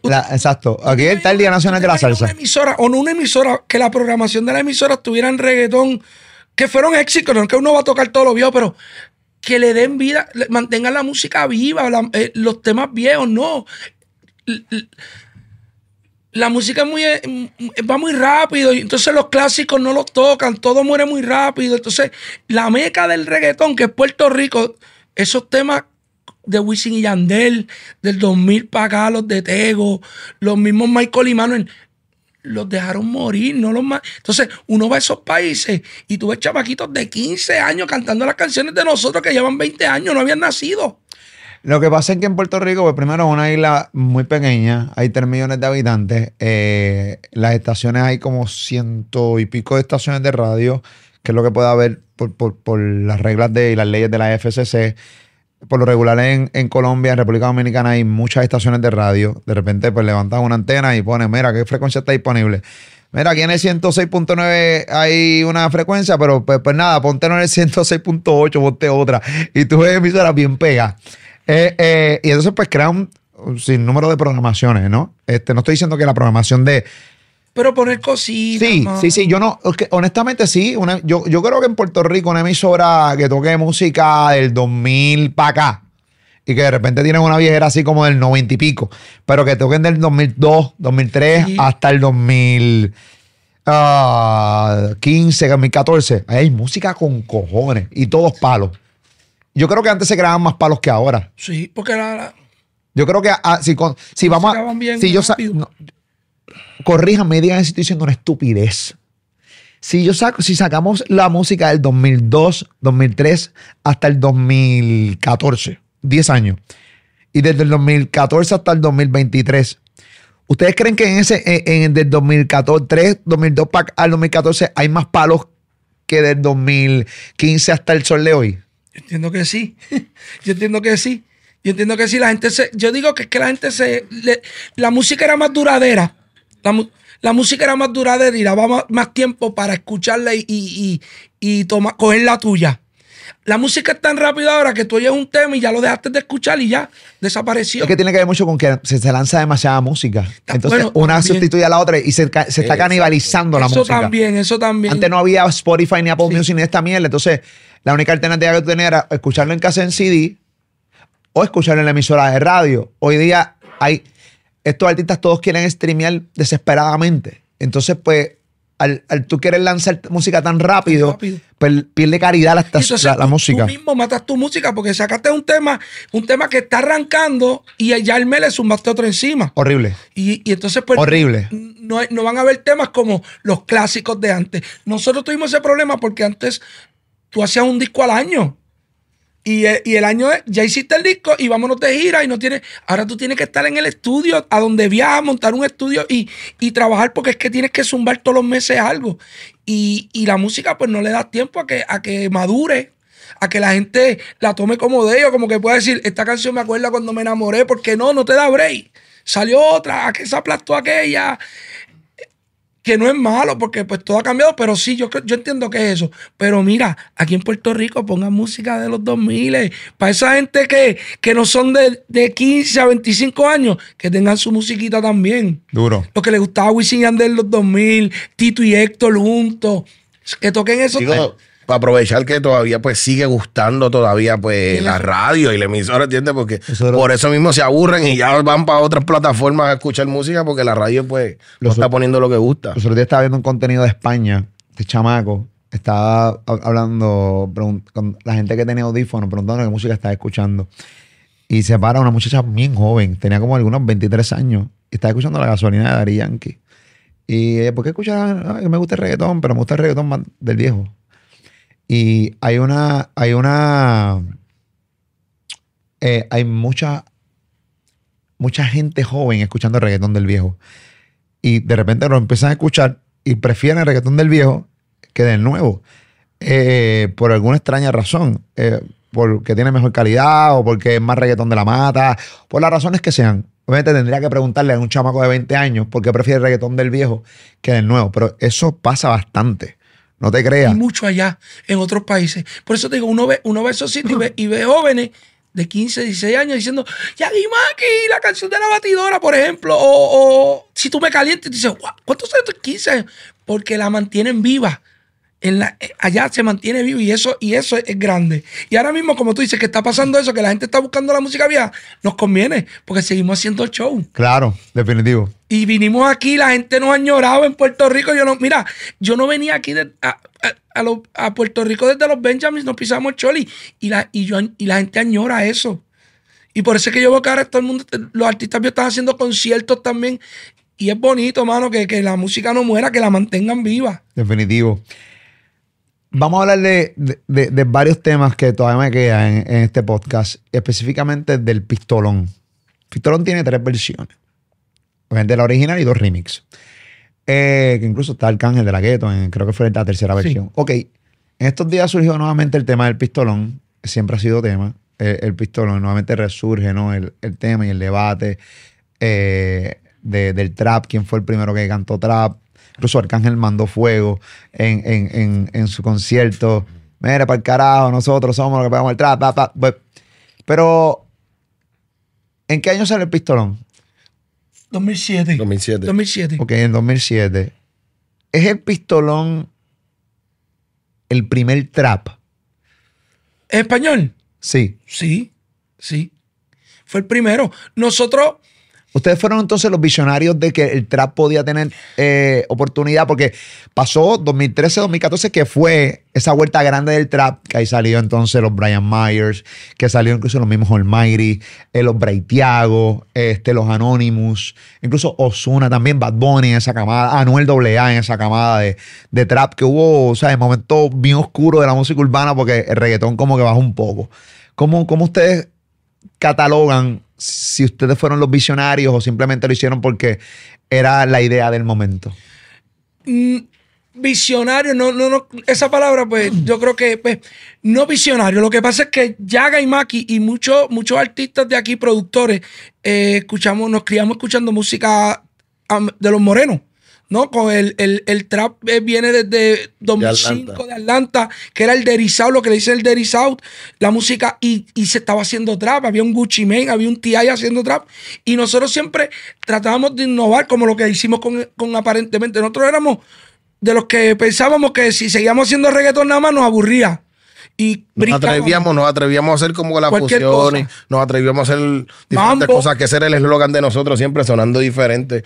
Tratábamos de hacer otras cosas. En ese momento, cuando estaba el trap bien encendido en Atlanta, Yaga es el que sale con la idea, con DJ Blast. Con Blast. Realmente, y ahí pues empiezan a crear esta canción, pero fuimos los primeros que nos atrevimos a hacerlo. Incluso Yaga fue a mostrárselo a otra gente y decían, ¿qué lo quiere esa? No nos vamos a meter ahí. Wow. Sí, o sea que cuando les enseñaron el pistolón, no quiqueaban con el tema. Arcángel nada más fue el único que nos dijo, vamos por encima, porque él tenía una visión. De que le gustaba, no que íbamos a, de que iba a ser un palo. O que nos íbamos a dedicar a hacer trap. Vamos a hacerlo porque nos corrió en el momento. Arcángel escuchó y dijo, vamos a darle. Porque le gustó la idea, el concepto de la canción. Esa es la historia del pistolón. Esa es la historia del pistolón. Blas, cuando yo voy donde Blas nos enseña lo que tiene, que es el beat con el coro, y nosotros lo hacemos por primera vez con DJ Blas, que es la que sale en el disco que te conté, de reunión con la gente de Univision. Ok. Hacemos el segundo, que es cuando entra Arcángel, que nadie le quería grabar, y ahí es que se pega, porque Arcángel viene en crecimiento. En ascenso, sí. En ascenso, y la gente... Lo que sacara Arcángel se tiraba un peo y se pegaba. Y la gente miró para donde nosotros. Cuando hacemos la tercera ya, que es que cuando ya está pegada, que ahí es que llega De La Ghetto, Randy, es cuando explotó de verdad. Pero realmente nosotros no seguimos esa línea. Nosotros regresamos al reggaetón. Nosotros no hicimos eso para crear realmente un género. Exacto. Hicimos un tema para hacer algo diferente. Pero realmente yo entiendo que los que llevaron el trap a otro nivel fueron estos muchachos que salieron, Anuel, Brian May, la realidad. Crearon como un movimiento que hacían lo mismo, trap. Creamos el teléfono y ellos crearon el celular, si fuese una comparación.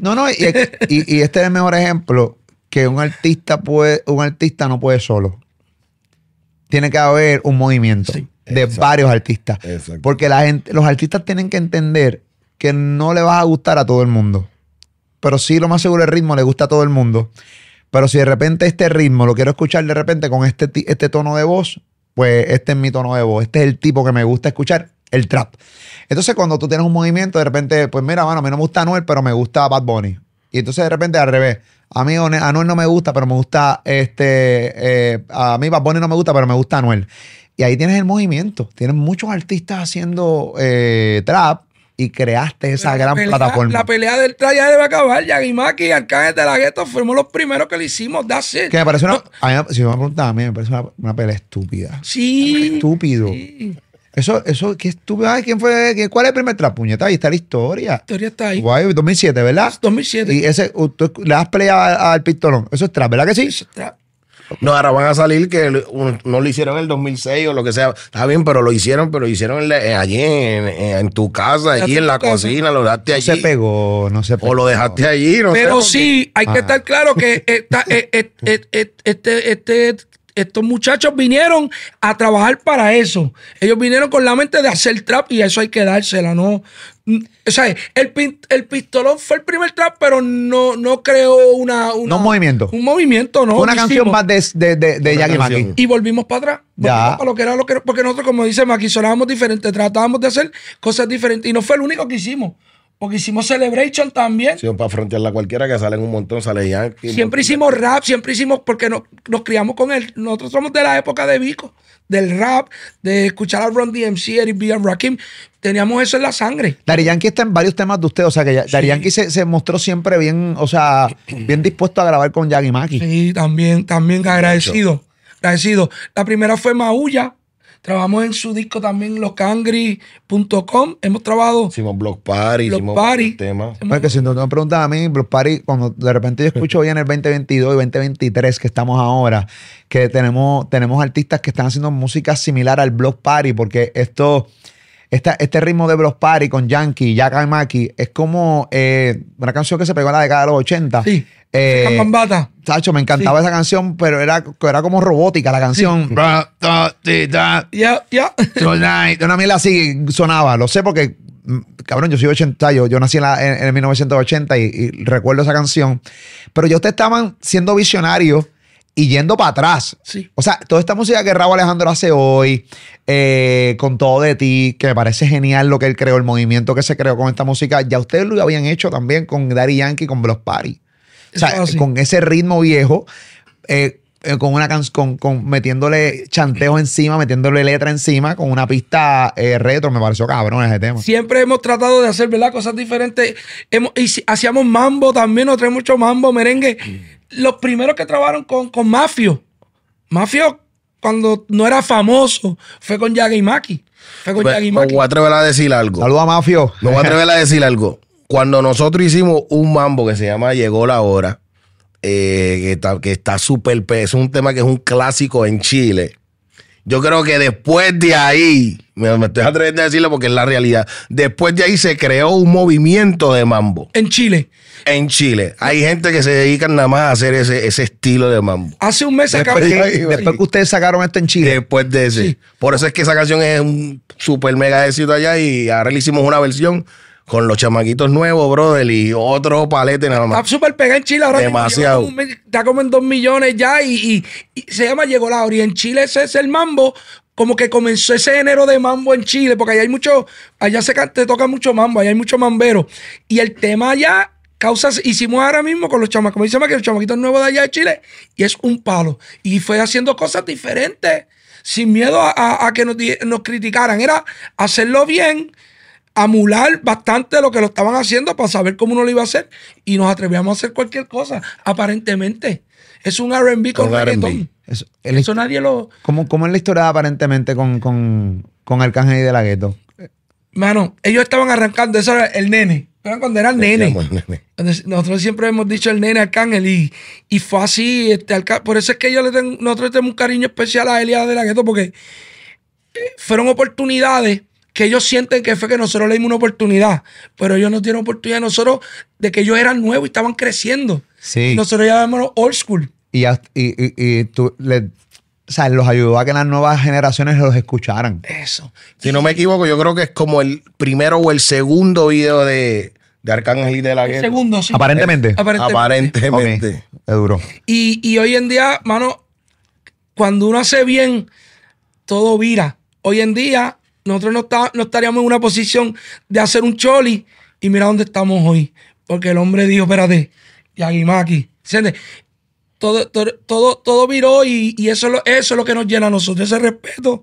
Y hicimos aparentemente dos en la pandemia y fue otro éxito más. O sea, mano, yo estoy feliz de todo lo que ha pasado con nosotros. No, y se nota primero en la tranquilidad de ustedes, como que no están buscando, no se ven desesperados, esa es la palabra.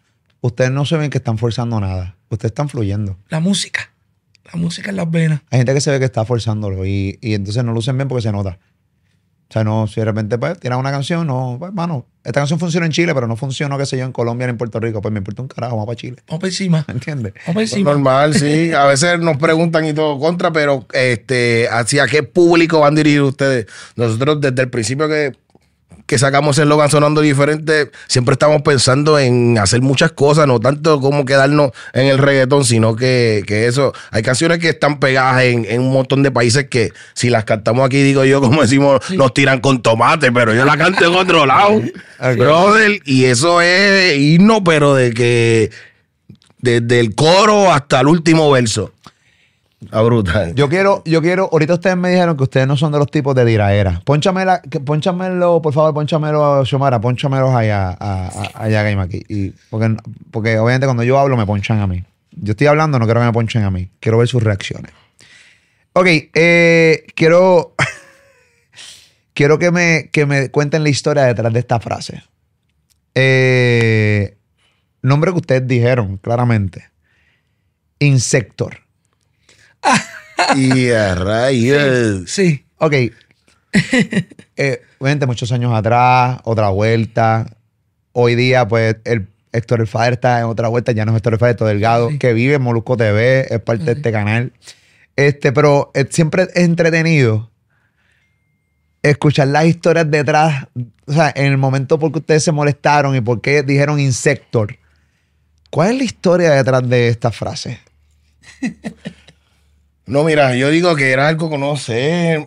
A veces uno ve monstruos o los diferentes, las otras personas ven monstruos. Nosotros somos un dúo que tal vez por no tener ese manejo o esa malicia, nunca estábamos pensando en que tenemos que pasarle el rolo a este dúo todo el tiempo. No dejes que este dúo... esa competencia no la teníamos tanto. Sin embargo, era más como un pensamiento de unión todo el tiempo en el género. Sin embargo, nos vamos enterando poco a poco. Sentimos, o sea, delante del bochinche y esto, que había un dúo que nos estaban metiendo el pie contra. No podemos dejar que Yaga y Mackie pase esto. Y todo el tiempo teníamos un dúo, digo yo, competencia, enemigos en silencio, un dúo enemigo en silencio. ¿Qué era Héctor y Tito en aquel momento? Para mí era así, exacto. Era Héctor y Tito. Y todo el tiempo eran competencias de dúo, ¿sabes? Todo el tiempo como que nos querían como... Sin embargo, nos tenían que llamar a la última hora por obligación porque la gente sí quería escuchar a Yaga y Mackie. Entonces esos dúos tenían como que un cierto podercito, digo yo, en cuanto a que los llamaban y decían contra, pero ¿qué otro dúo? Necesitamos más gente, no pueden cantar ustedes nada más. Entonces todo el tiempo sentíamos que siempre ellas como que... Nos metían a última hora. No, y Héctor tiraba fueguito. Tiraba su fueguito. Creo que nosotros somos de Arca. Siempre lo vamos a decir. Y él tenía problemas con Arca. Y en una canción con Yomo, que ahí es que yo me entero de que había algo real, porque Yomo en un documental que hicimos en Colombia, dijo él dice que aunque nosotros teníamos problemas con su jefe, él nos quiere mucho. Y nosotros nunca lo vimos un problema. Nosotros lo vimos problema cuando en el tema con Yomo, saca el pistolón, que menciona el pistolón, exacto, que era la de cámbiate los pampers que estás cagado, que le tiraba al nene. Ajá. Pues él sería porque nosotros éramos amigos de Arcángel también. Pues se sintió que nosotros éramos enemigos. Mira, cabrón, yo no me creo historiador y para mí esta historia es fácil. Yo no soy historiador de reggaetón. Este es un chisme retro que yo me lo estoy gozando. Porque yo todos estos punchlines y todas estas barras yo las he escuchado. Ahora las estoy atando. Sigue, no pares, cabrón. Y cuando sentimos, oye, nos zumbó. Tú a veces no tienes que decir un nombre para tú saber que te están atacando. Mencionan el pistolón. Entonces, en ese momento está el problema con Arcángel. Pues nosotros decimos, no, papi, espérate. Esto es para el Insector por prestado. Y la rapagueamos. Para la canción Quítate Ya. Quítate Ya. Pero después de eso, pues pasó el cambio de él que se va a ligar. Oye, eso quedó ahí. Yo tuve la oportunidad de... Eran otros tiempos. Sí, pero qué bueno que quedó ahí, porque si no hubiera sido otro de esos que nosotros resolvíamos backstage. No, para cocotear, hubiera cocoteado. Yo no sé qué hubiera pasado, pero yo me atrevía, ¿me entiendes? Ahora entiendo lo que te estoy diciendo.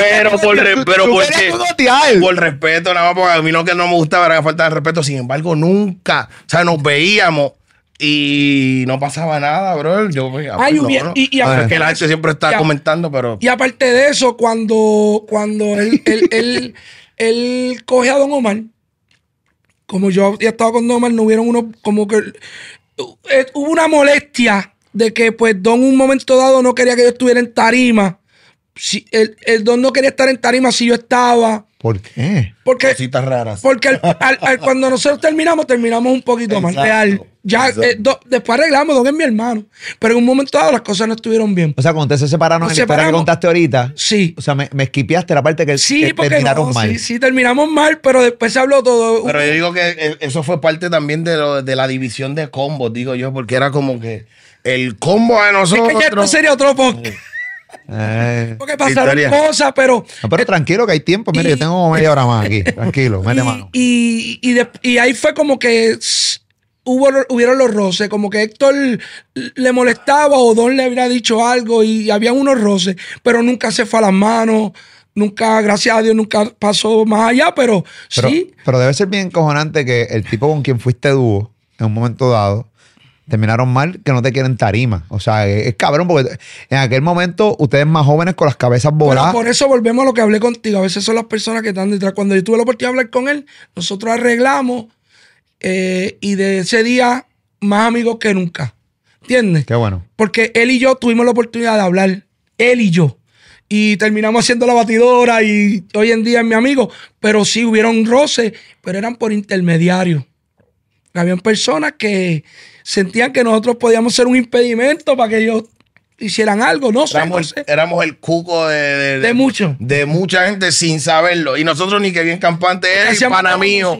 Esto, lo otro, ¿entiendes? De la buena fe de que en género había una unión. Pero nosotros no sabíamos que había tanta competencia interna como que no, espérate, no podemos dejar que fulano nos pase el rolo. Yo creo que nosotros no estamos pensando en eso. Nosotros nunca hemos visto, nosotros hacemos música buena y ya, no es competencia. Yo no compito, mano. Yo después que me gane mis chavitos, tú puedes estar y sí, qué bueno. Pero en aquel momento tenía que haber competencia. O sea, o nunca tú por lo menos tú Yaga. Mi mente yo no lo vi así. Y tú, Mackie, tú no veías ganas de comerle el No, porque yo siempre vi el género, yo como competencia no lo vi. Al contrario, vi como que éramos un grupo brutal, brother, subiendo a la misma vez. Acuérdate que nosotros venimos cuando el género era prácticamente prohibido aquí en Puerto Rico. Era malo. Éramos los... Había que unirse para crecer. Entonces siento que unidos la estábamos rompiendo. Entonces pues seguí con ese pensamiento. Vamos a seguir colaborando, esto, lo otro. Nos hacíamos los pendejos más, yo creo también. Nos hacíamos los pendejos. Pero porque nos iba bien. Yo estaba contento de lo que estaba pasando. O sea, hicimos la primera canción y rápido, brother, a guisar se ha dicho. Yo trabajaba en un supermercado, yo dejé de trabajar rápido también. Entonces, iba a empezar en el departamento de educación y yo me lo llevé a hacer un video. Mira que para entrar ahí había que tener pala. Mi tía pues trabajaba. El primer día de trabajo. Y Yaga me llama, contra Mackie, nos tenemos que tirar una foto para este álbum, vamos a salir aquí, vamos a salir acá. Yo le dije a mi tía, contra, ¿verdad? Me da mucha pena, pero yo me tengo que ir. Pero es que tú no puedes hacer eso, mira todo lo que me costó entrar aquí. Yo me arriesgo, yo creo, voy a renunciar el sueño. Ya, 2 días de trabajo y me fui. Y para el carajo. A empezar a cantar, sí, renuncié ahí, bro. Ahí todavía está tu silla esperando para que vaya para allá. Wow. Cuando existen las conversaciones en podcast de los mejores dúos, hay veces que Yaga y Mackie no lo ponen o lo ponen bien abajo. Cuando, obviamente, ustedes me acaban de decir que ustedes no están pendientes de esta película, pero cuando vamos a sacar los éxitos de Yaga y Mackie, están ahí. Están ahí. O sea, hay palos. No son canciones B, como yo, clase B o clase C. Son canciones clase A. Eso es mi opinión. Pero también es un dato porque ahí están los números. También es un dato porque cuando tú las cantas en el 2023 todavía la gente las canta como si hubieran salido hace 3 meses o 5 meses atrás. Les encabrona cuando hablan de... Y seanme honestos. O sea, la humildad no es que no sean humildes. No. Les encabrona realmente que cuando hablan de los dúos muchas veces como que no cuentan con Yaga y Mackie. Siempre es Zion y Lennox, siempre es Wisin y Yandel, siempre es Hector y Tito, Alexis y Fido y por ahí para abajo. Molesta porque uno parte de la historia, pero estamos claros que el mal manejo que tuvimos causó eso, ¿no? Porque si no, como nosotros decimos, si hubiera sido una carrera pareja, de que todo el mundo hubiera tenido un buen manejo, estuviéramos en esa conversación que tú dices de los dúos, los primeros 3 o primeros 4. Yo digo que sí, pero sí. Yo más que todo exacto, le he hecho la culpa más al manejo, porque si no hablan de ti, tal vez porque no estabas, pero entonces no teníamos tal vez esa persona que dijera, mira, sí, ahí estaba Yaga y Mackie, ahí estaba, tienes que ponerlo ahí porque ahí estaba. Así no lo pongas en los primeros 5, lo que sea, tal vez eso yo digo que era lo que faltaba. Pero estamos en la historia. Pero estamos ahí, ¿sabes? Están en la historia. Me siento... El que los quieras sacar de la historia están al garete, porque es que, cabrón, tú no puedes sacar a Yaga y Mackie. Es que ahí están los éxitos, ahí están los palos, ahí está obviamente... Sí, fue una carrera difícil, complicada. Fue complicada. Las han narrado completamente aquí, pero siguen aquí sentados, cabrón. Y luchando, porque seguimos como haciendo música como si fuéramos nuevos. O sea, estamos...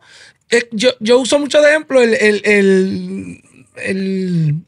el dueño de esta compañía de pollo, no ya puede ser Kentucky, que él se hizo millonario 60 y pico años. Y yo estoy con esa es mi filosofía, mano, que no importa la edad, si no lo logramos en aquel tiempo y no lo podemos lograr ahora con la mente que tenemos ahora, ¿no? Claro. Y con los recursos que hay ahora. Porque en aquellos momentos éramos o muy ignorantes y lo que queríamos era hacer música nada más y no entendíamos. Y ahora sí, ahora vamos. Con toda esta tecnología nueva que hay, los sonidos cabrones, cuando tú vas a un estudio, eso suena bien cabrón, las pistas suenan bien hija de puta, cuando tú lo pones en el carro, un radio que suena duro, eso se queda. Y ustedes tienen canciones que suenan como latosas porque obviamente se grabaron en un momento dado donde la tecnología no es la que hay hoy, ¿no? ¿Qué canciones a ustedes les encantaría o remasterizar o simplemente hacer de cero con la misma esencia, con una pista igual, pero con la mezcla y la todo mezcla eso tal? ahora. ¿Cuál canciones ustedes quisieran que ustedes dicen, bueno, nosotros hacemos esta canción, vamos a romper bien cabrón, porque con los sonidos de hoy vamos a romper radios a todo lo que da? ¿Tú sabes qué canción? Chiquitita. Me gustaría, Chiquitita. Yo entiendo que yo no Chiquitita. paro de esa ya.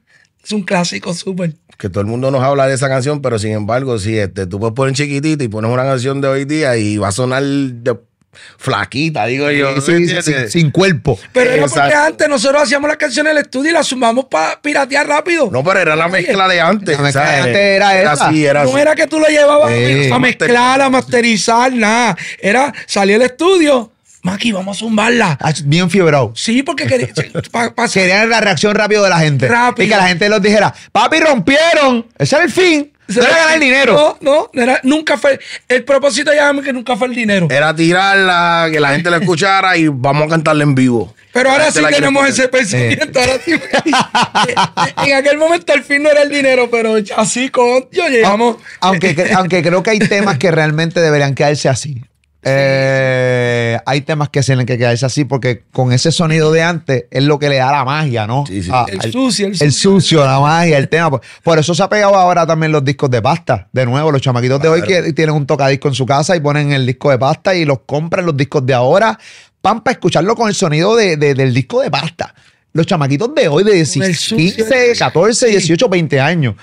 Porque eso es lo que se vio en aquella época de los 70, ¿entiendes? Entonces ellos quieren vivir esos momentos con esos sonidos. Eso es así. Bien cabrón. Y la mezcla de aquellos tiempos era bien pesada, Bien brutal. porque eran todos análogos. Entonces, Sí. mano, la mezcla tú sentías, tú oyes un disco por ejemplo, de rock, tú oyes un disco de Kiss o de Metallica en esos tiempos y de Iron Maiden y es pesado. Y un disco de Michael Jackson, tú dices, ¿cómo lograron esa mezcla?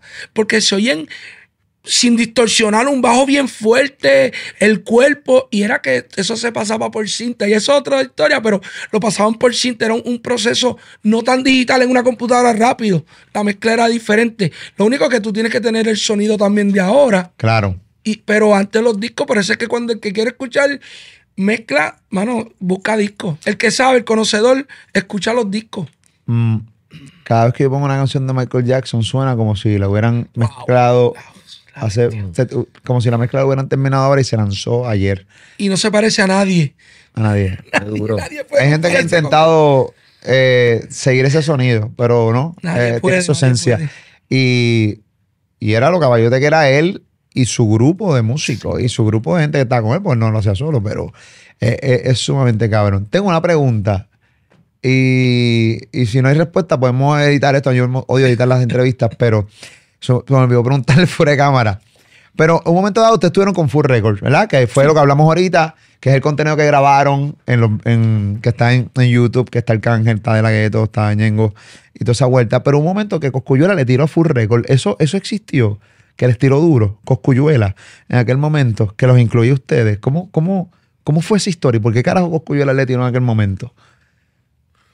Yo digo que la guerra era más Coscu versus Ñengo, pero Ñengo era parte De Full Record. del combo de nosotros que era Full Record. Ellos tuvieron como unas diferencias. Empiezan estas tiraderas con muchas grabaciones de gente de la calle. Quiero señalar que esas tiraderas fueron feas. Eran fuertes.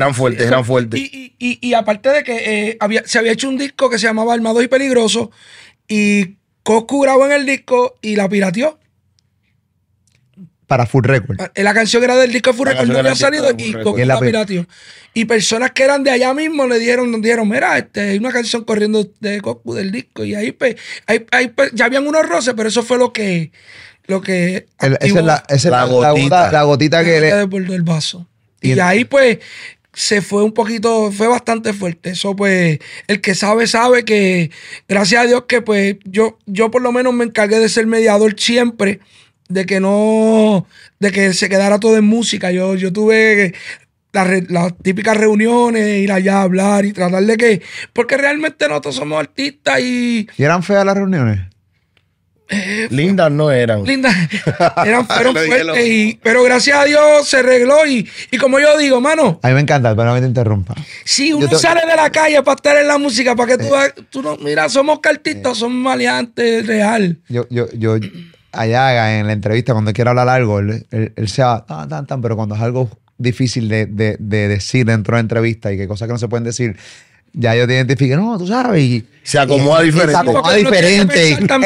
El tono, no, papi, no. Para que, eso es lo que uno tiene que decir. Y 100%. Sí, y 100%. No. Pero me creó curiosidad porque dentro de las notas que tengo, hubo una tiraera de Coscu en aquel momento. Bueno, Coscu siempre ha sido jodedor en el sentido de que siempre ha sido frontal. Sí. No le tiene miedo a nadie. Sí, él tira. Una de las cosas que se la había a Coscu. Lo que pasa es que Ñengo no se dejó. No, ¿qué carajo? Digan lo que digan, la guerra Cabrón, más fuerte. Ñengo Flow. La guerra más fuerte que ha tenido Coscu es con Ñengo. Él no puede decir, él no puede. Si él lo dice, yo creo que está mintiendo. Coscuyuela, la guerra más fuerte que tuvo es con Ñengo Flow. Ñengo nunca se dejó. Él tiró 2 o 3 canciones, Ñengo le tiró como 8. Por eso es que Ñengo le benefició mucho esa guerra. Pueden decir que Coscu o Ñengo hayan ganado, pero para mí los dos se beneficiaron, pero el que ganó esa guerra, aunque haya perdido, fue Ñengo. Porque Ñengo hoy tiene un movimiento. Hoy Ñengo es Ñengo por esa guerra, porque se demostró. ¿Qué cojones? Hoy Ñengo. Él tuvo que batallar con Ñengo, con Anuel no, Anuel se mató solo tirando. Pero con Ñengo no, con Ñengo tuvo que guerrear, ¿entiendes? Pero fue una guerra. Y con Tempo, pues Tempo venía de salir de preso también, que cogió herido. Sí, pero con Ñengo tuvo que guerrear lindo y bello. Yo estaba vivo en esa época, yo no viví eso. Por eso que cada vez que hablan de la guerra de Ñengo Flow y Cosculluela. Tupac y Biggie, yo las comparo siempre. Tupac y Biggie. Sí, porque porque la calle estaba bien metida. Muy personal. Sí, bien. Y gracias a Dios se sentía la presión. La presión. Sí. En todos los parties de Navidad, porque había que ir a los caseríos de ellos para que vieran que no había miedo. Y él tenía que venir, y él venía a los de nosotros para demostrar que no había a cantar. Sí, porque el combo Ñengo hacía party, invitaban a Coscu a que fuera y él venía. Pues tenía los cores bien puestos y venía. Y cuando los de ellos hacían party, había que ir y íbamos. Ñengo iba. Todos íbamos. ¿Y nunca pasó nada? No, mano, gracias a Dios. Porque siempre hubo un respeto por encima de la música. Porque tú sabes que hay otros niveles. Y se respetó. Y yo siempre fui, ¿verdad? Mackie sabe que yo era como que fui muchas veces mediador de que no pasara nada. Yo iba allá, mira, esto es música, pan. No sé si tú sabes que hay uno de los temas que él dice, el único que sirve es Yaga. Y yo siempre, que Coscu dice, el único del coreo como que sirve, porque yo fui el que traté siempre, y no es por darme la patada ni nada, pero siempre fui el que puse la paz. ¿Por qué? Porque yo sabía que había muchas cosas envueltas, además de una guerra musical. Se podía ir a otro nivel. Y yo siempre traté de que yo no iba a dejar dañar el negocio, ni todo lo que habíamos creado por eso, y trataba siempre de hablar las cosas. ¿Y cómo terminó eso? O sea, ¿cómo gracias terminó esa guerra? Lo arreglamos en un residencial de Bayamón, unas navidades, que nos trepamos hasta todo en la tarima, Ñengo con Coscu, se trepó Mexicano con Arca, que tenían problemas, y fue una reunión fuerte en ese momento, en la misma fiesta. Y se habló y gracias a Dios todo se arregló, y ahí pues ellos no serán mejores amigos, pero siempre se respetó el tratado de paz, siempre lo han respetado Coscu y Ñengo. Hubiera dado mi vida para tener una cámara ahí con audio y escuchar nada más, no regarlo, no hacerlo viral ni nada, es para mí, para saber realmente. No, yo creo que si en una reunión tú podías haber estado, pero no cámara. No, lo que te quiero decir es no, cámara no, chacho. Sí. Pero sí.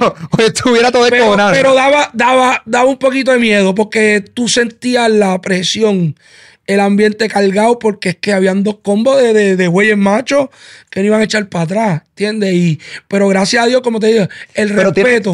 Una parte tuvo que ceder.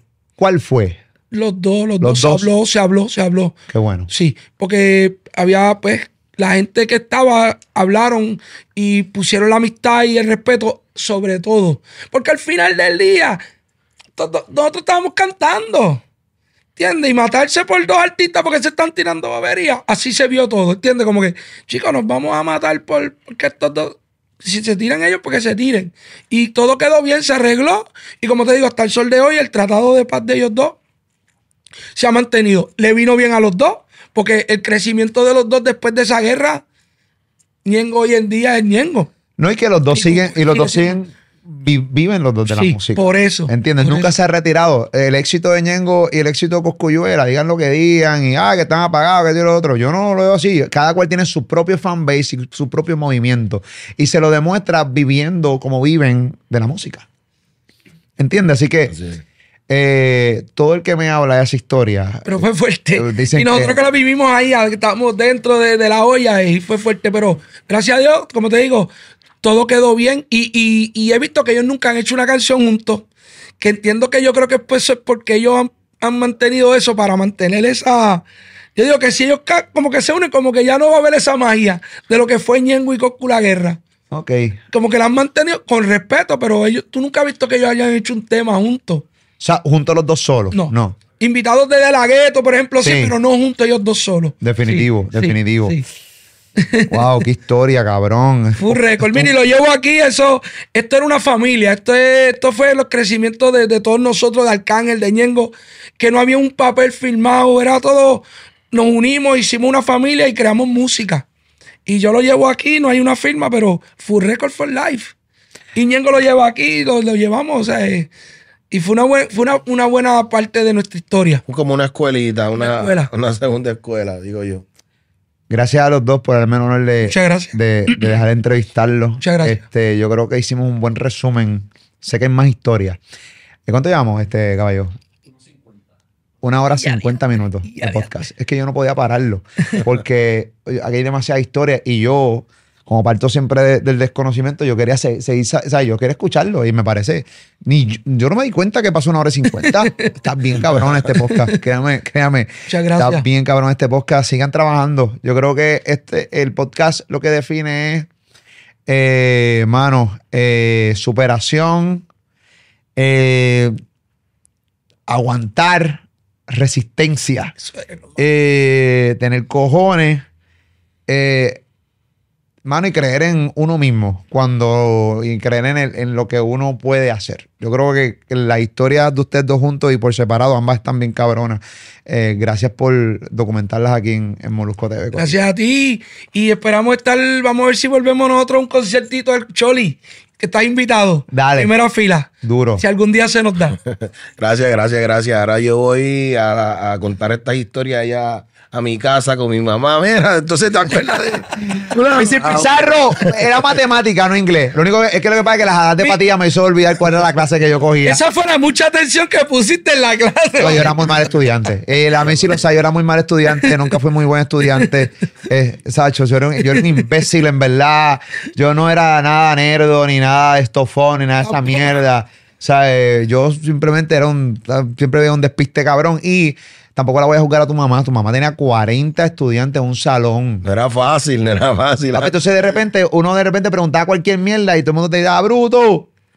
Está cabrón, uno bien tímido, nunca alzaba la mano. ¿Entiendes lo que te estoy diciendo? Estaba cabrón, pero nada, saludamos a Mrs. Pizarro. Le envío un abrazo, un beso y que Dios la bendiga. Y a ustedes dos, gracias por estar conmigo. Muchas gracias. Yaga y Mackie, la historia, señoras y señores, documentada aquí en Molusco TV. Esto es un pocotón duro. Compártelo, comenta, suscríbete al canal, dale a la campanita, sale el push notification cada vez que suben contenido como este. Acá desde San Juan, Puerto Rico. Para el mundo yo no soy el mejor y no peleo por serlo, pero mi contenido está bien cabrón.